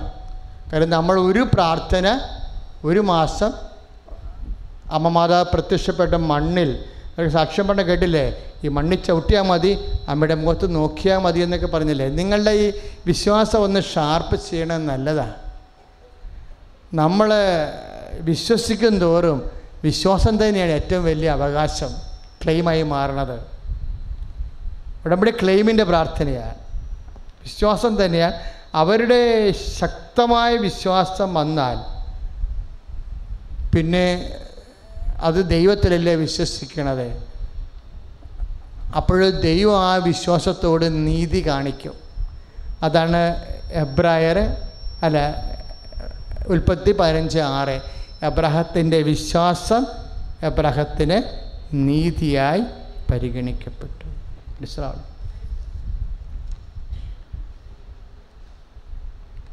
മെയ് മാസ വണക്കം നമുക്ക് 2 ശുശ്രൂഷയാണ് ആ മാതാവിന് വേണ്ടി ഒരു വർഷം എക്സ്ട്രാ വരുന്നത്.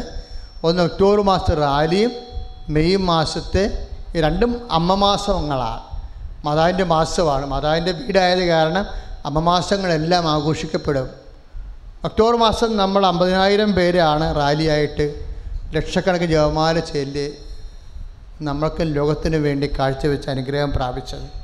അപ്പോൾ മെയ് മാസം വരുമ്പോൾ ഓരോ ദിവസവും മെയ് മാസ വണക്കമെന്നും പറഞ്ഞ് പ്രത്യേക പ്രാർത്ഥനയാണ്. 1888 ബിഷപ്പ് മൗറീനിയസ് കണ്ടുപിടിച്ച പ്രാർത്ഥനയാണ്. ഓരോരോ കാലങ്ങളിൽ ദൈവം സഭയെ പരിപോഷിപ്പിക്കാൻ വേണ്ടി ഓരോരോ പ്രാർത്ഥനാ രൂപങ്ങൾ തരും. അതിലൊന്നാണ് കുരിശിൻ്റെ വഴി, ഫ്രാൻസിസ് അസീസി, ഇഗ്നേഷ്യൻ ധ്യാനം, ഇഗ്നേഷ്യൻ ലയോള, ദേവാസ്തവിളി, ഫ്രാൻസിസ് സേവിയർ, 40 മണി ആരാധന, ചാവറയച്ചാൻ. അതുപോലെ ഓരോ കാലങ്ങളിലും ഓരോരോ പ്രാർത്ഥനാ രൂപങ്ങൾ, ജപമാല, സെൻറ്റ് ഡൊമിനിക്. അതുപോലെ ഒന്നാണ് മാതാവിൻ്റെ വണക്കമാസം. ഇപ്പം അതുപോലെ ഒന്നായി മാറുകയാണ് നമ്മുടെ ഉടമ്പടി പ്രാർത്ഥനയും. ഈ കാലങ്ങളിൽ സമ്പൂർണ്ണ ക്രൈസ്തവ, complete Christian. Christian means complete children of God, ഒരു ദൈവത്തിൻ്റെ പൈതലായി, പൂർണ്ണ പൈതൽ. ഉടമ്പടി പൂർണ്ണ പൈതൽ പ്രാർത്ഥനയാണ് ശരിക്കും. കാര്യം അതിൻ്റെ അകത്ത് കാരുണ്യ പ്രവൃത്തിയുണ്ട്, പ്രേക്ഷിത പ്രവർത്തനമുണ്ട്, ദൈവത്തിൻ്റെ പൈതൽ. അതുകൊണ്ടാണ് അത് പാലിക്കുന്ന കൂദാശ ജീവിതം ഒഴിച്ച് എല്ലാ അക്രൈസ്തവർക്കും ഉടമ്പടി ചെയ്യാൻ പറ്റുന്നത്. അതുകൊണ്ടാണ്. കൂദാശ ജീവിതം അവർക്ക് പറ്റത്തില്ല, അത് ഒഴിച്ച് ബാക്കി എല്ലാം അവർക്ക് ചെയ്യാം. അതുകൊണ്ടാണ് ഉടമ്പടി നിബന്ധനയെന്ന് കൂദാശ ജീവിതം അവർ ഒഴിവാക്കിയിരിക്കുന്നത്. പക്ഷെ മറ്റുള്ള കാര്യങ്ങൾ അവർ കൃത്യമായിട്ട് ചെയ്യണം, ഉടമ്പടി എടുക്കാൻ ഉദ്ദേശിക്കുന്നവരെ.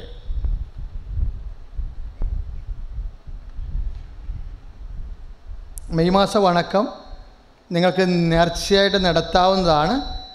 അടുത്ത മാസം 1 മുതൽ വണക്കത്തിൻ്റെ ഇപ്പോഴും കൗണ്ടറിലുണ്ടോയെന്ന് എനിക്കറിയത്തില്ല, വെച്ചിട്ടൊരു സംവിധാനം വെച്ചിട്ടുണ്ടോയെന്ന് എനിക്കറിയത്തില്ല. ഉണ്ടെങ്കിൽ നിങ്ങൾ വാങ്ങിക്കൊണ്ട് പോവുക. വണക്കത്തിൻ്റെ കൂപ്പൺ ലഭിക്കുന്ന വണക്കം നിയോഗം വെച്ച് നിങ്ങൾ വെച്ചിരിക്കുന്ന നിയോഗത്തിന് വേണ്ടി ഒരു ദിവസത്തെ വണക്കം നിങ്ങൾക്ക് ഏറ്റെടുത്ത് നടത്താവുന്നതാണ്. എല്ലാ കൊല്ലവും നമ്മൾ ചെയ്യണതാണ്. കൂപ്പൺ വെച്ചിട്ടുണ്ടെന്നാണ് ഇവിടെ പറഞ്ഞിരിക്കുന്നത്. അതുകൊണ്ട് വണക്കത്തിൻ്റെ കൂപ്പൺ നിയോഗം കൊടുത്തിട്ട് എഴുതി കൊടുത്തിട്ട് വാങ്ങിച്ചുകൊണ്ട് പോകാം. അപ്പം നിങ്ങളുടെ ദിവസം നിങ്ങളെ അറിയിക്കും, ഫോൺ നമ്പർ. ആ ദിവസം നിങ്ങൾക്ക് വന്ന് നിങ്ങളുടെ പേരിലുള്ള വണക്കം കൂടുകയും ചെയ്യാം. 2.5 മണിക്കൂറാണ് ആ ശുശ്രൂഷ. വൈകുന്നേരം 5 മണിക്കാണ് തുടങ്ങുന്നത്. അപ്പോൾ നിങ്ങൾ വന്നില്ലെങ്കിലും പ്രാർത്ഥന കൃത്യമായിട്ട് ഇവിടെ നിങ്ങളുടെ പേരിൽ നടക്കും. അമേരിക്കൻ മരിയൻ TV-യിൽ കൃപാസന ശുശ്രൂഷകൾ ആരംഭിക്കുകയാണ്. നമുക്ക് ഇന്ത്യയിൽ ആപ്പ് വഴി മാത്രമേ കിട്ടത്തുള്ളൂ. എല്ലാ സൺഡേയിലും വെഡ്നെസ്ഡേയിലുമാണ് 9:30, രാത്രി 9:30 TV-യിൽ 3 സാക്ഷ്യങ്ങൾ, അതുപോലെ തന്നെ ആരാധന, രോഗസൗഖ്യ പ്രാർത്ഥനയും വചന പ്രഘോഷണവും. ഇന്ത്യയിൽ കാണാൻ www.mariantv.org, ഇന്ത്യൻ ടൈം രാവിലെ 6-7 കാണാവുന്നതാണ്. അത് അടുത്ത മാസത്തെ പത്രത്തിൽ എല്ലാ വിശദാംശങ്ങളും ലിങ്കുകളും ഉണ്ടാവും.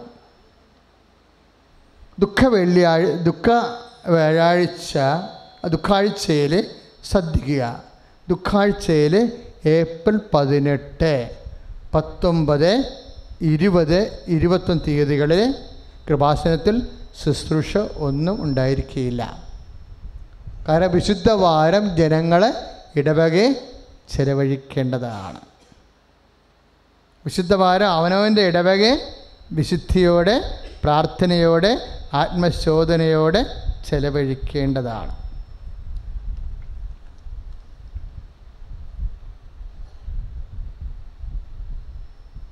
പത്രത്തിലെ 12-ാം പേജിലെ ശുശ്രൂഷ എപ്പോഴും നിങ്ങൾ കൃപാസനം പത്രം കിട്ടിയാൽ 12-ാം പേജ് കൂടി നോക്കണം. അറിയിപ്പുകളെല്ലാം അതിനകത്തുണ്ട്.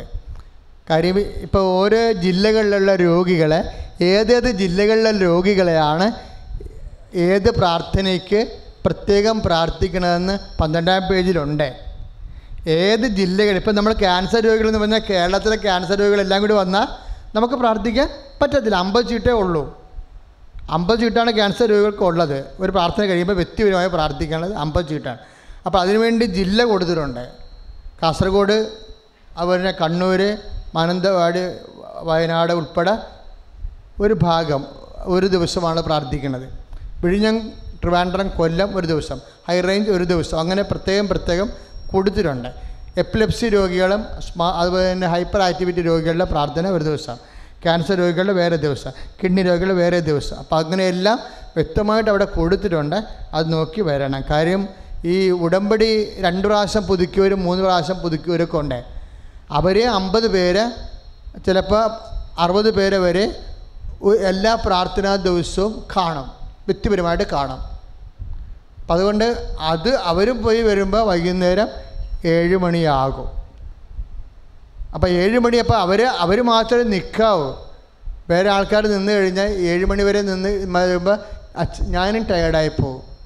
പിന്നെ നിങ്ങളോടൊക്കെ എത്ര സ്നേഹം ഉണ്ടെങ്കിലും നിന്നിട്ട് പ്രത്യേകിച്ച് കാര്യമില്ലാതെ വരും. അപ്പോൾ അത് ശ്രദ്ധിച്ച് വേണം അത് നിങ്ങൾ കൈകാര്യം ചെയ്യാൻ. അപ്പോൾ അതിൻ്റെ ബോർഡ് ഇടുമ്പോൾ പത്രത്തിൻ്റെ ബാക്ക് ഭാഗം നോക്കിയിട്ട് ആരാണ് നിൽക്കേണ്ടതെന്ന് അവിടെ എഴുതിയിട്ടുണ്ട്.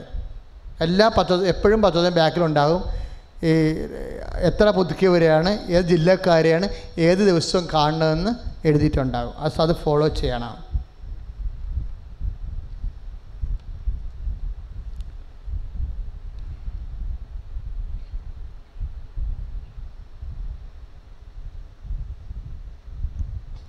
നാളെ പ്രഷിത കൂട്ടായ്മയാണ്. വ്യാഴാഴ്ച ഉടമ്പടി ധ്യാനമായി മാറിയത് കാരണം വ്യാഴാഴ്ച വെച്ചിരിക്കുന്ന ഉടമ്പടി പ്രഷിത കൂട്ടായ്മ നാളെ വെച്ചിരിക്കുകയാണ്. അതുകൊണ്ട് പ്രഷിതർ നാളെ എത്തിച്ചേരേണ്ടതാണ്.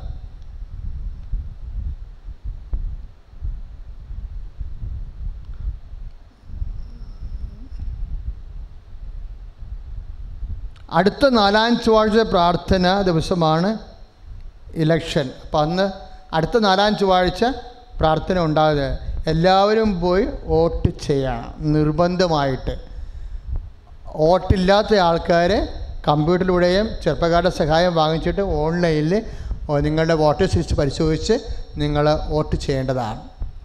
അത് ജനാധിപത്യ രാജ്യത്ത് നമ്മളുടെ ഉത്തരവാദിത്വമാണ്. ദൈവത്തിൻ്റെ മക്കൾ രാജ്യത്തുള്ള ഉത്തരവാദിത്വം നിർവഹിക്കാൻ ആദ്യം എല്ലാവരേക്കാൾ ആദ്യം ബാധ്യസ്ഥരാണ്.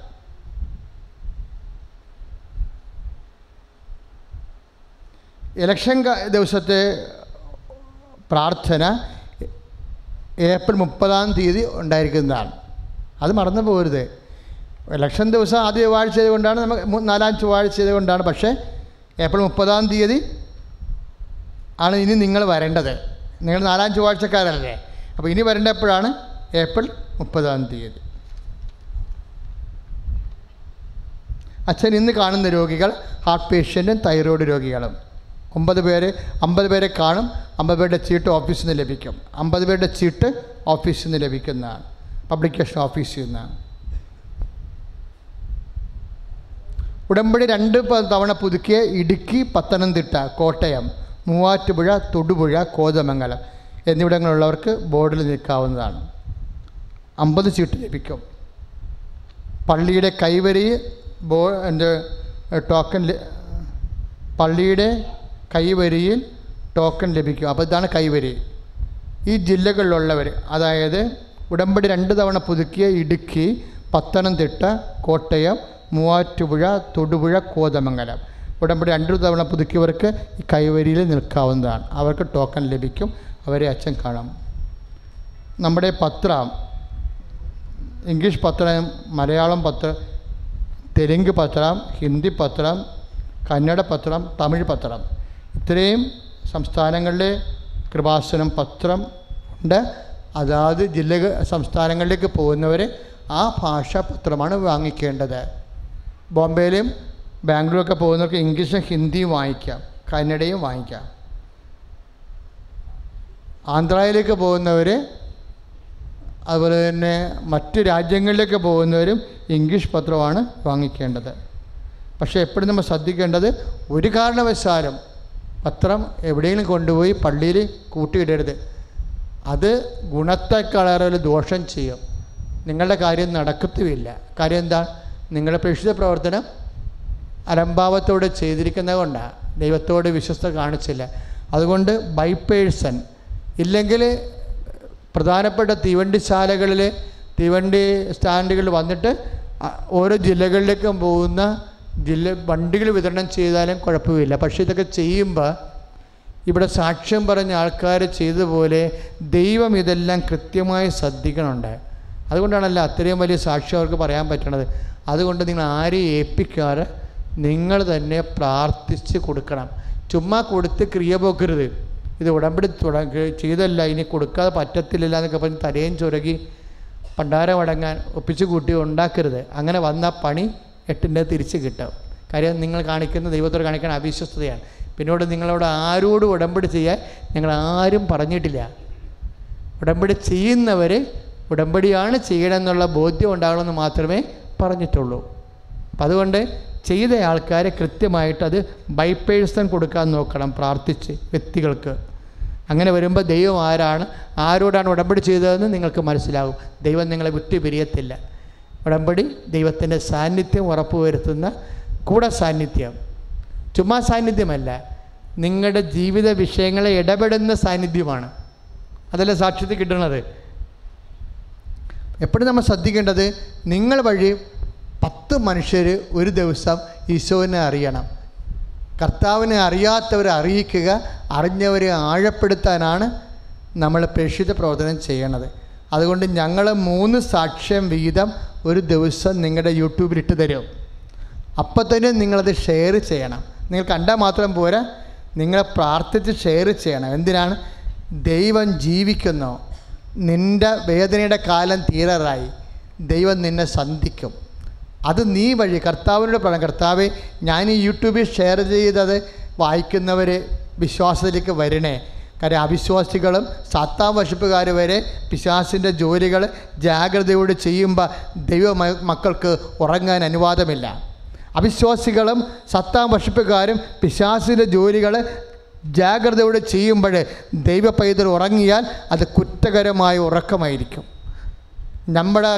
അതായത് നമ്മുടെ പ്രേക്ഷിത പ്രവർത്തനം കർത്താവിൻ്റെ വിശുദ്ധ രക്തത്താൽ നേടിയെടുത്ത ജനങ്ങളുടെ ആത്മാക്കളുടെ മേലുള്ള ജാഗ്രതയാണ്. ഈ ജാഗ്രത കയ്യിൽ വിളക്കേന്ത കന്യകമാരെ പോലെ മണവാളം വരുന്നതുവരെ നമ്മൾ കെടാതെ സൂക്ഷിക്കും. കൈയടിച്ച് കർത്താവ് ഹല്ലേലൂയ, യേശുവേ സ്തോത്രം, ഹല്ലേലൂയ, ഹല്ലേലൂയ, ഹല്ലേലൂയ, ഹല്ലേലൂയ. നേരത്തെ വസ്തു ഉയർത്തിപ്പിടിക്കുക. വ്യഞ്ചരിക്കാൻ പോവുകയാണ്. നേർച്ച വസ്തുക്കൾ കൃപാസനത്തിൽ നിന്ന് മാത്രമേ നേർച്ച വസ്തുക്കളുള്ളൂ. പുറത്തുള്ള വിൽപ്പനച്ചേക്കൊന്നും മരിച്ചു അകത്തോട്ട് കയറ്റരുത്. കാര്യം അതൊന്നും ഉടമ്പടിയുമായിട്ട് ഒരു ബന്ധമില്ലാത്ത നാട്ടുകാർ വിൽക്കണ കാര്യങ്ങളാണ്. അത് നിങ്ങൾക്ക് വേറെ എന്തെങ്കിലും കാര്യത്തിന് വേണ്ടി മേടിക്കുകയോ കൊടുക്കുകയോ അതൊന്നും കൃപാസന പ്രശ്നമല്ല. പക്ഷേ കൃപാസനത്തിൻ്റെ നേർച്ച വസ്തുക്കൾ കൃപാസനം വെഞ്ചരിപ്പുള്ളതാണ്. അത് കൃപാസനത്തിൻ്റെ അകത്തുനിന്ന് മാത്രമേ ലഭിക്കത്തുള്ളൂ. എപ്പോഴും ശ്രദ്ധിക്കണം. നേർച്ച വസ്തു ഉയർത്തിപ്പിടിച്ച് വിശ്വാസപ്രമാണം ചെയ്യുക. Lord Jesus Christ, Lord Jesus Christ, Father of Jesus, the fire finger soak with the precious Lord, infuse His Spirit, and with the authority of the Catholic Church, the power of Jesus Christ, with the merit of the Holy Priesthood, I bless and hallow these relics, those used to have grace and peace and power.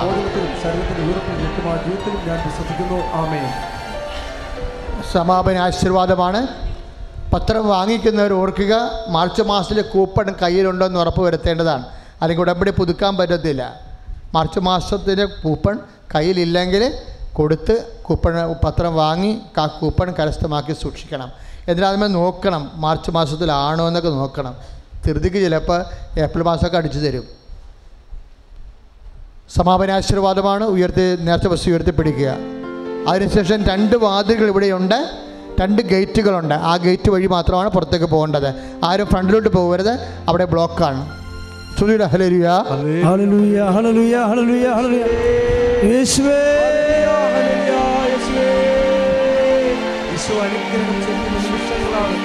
കൈകൾ ഉയർത്തി ഹൃദയം തുറന്ന് അദ്ദേഹം യേശുവേ എന്ന് വിളിച്ച് യേശുവേ, യേശുവേ, യേശുവേ.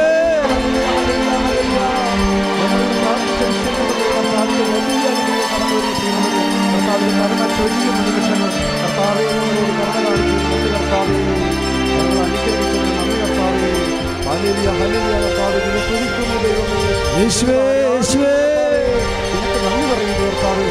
കർത്താവേ, സ്തോത്രം കർത്താവേ. ഹല്ലേലൂയ, ഹല്ലേലൂയ, ഹല്ലേലൂയ, ഹല്ലേലൂയ, ഹല്ലേലൂയ, ഹല്ലേലൂയ, ഹല്ലേലൂയ, ഹല്ലേലൂയ, ഹല്ലേലൂയ, ഹല്ലേലൂയ, ഹല്ലേലൂയ, ഹല്ലേലൂയ, ഹല്ലേലൂയ.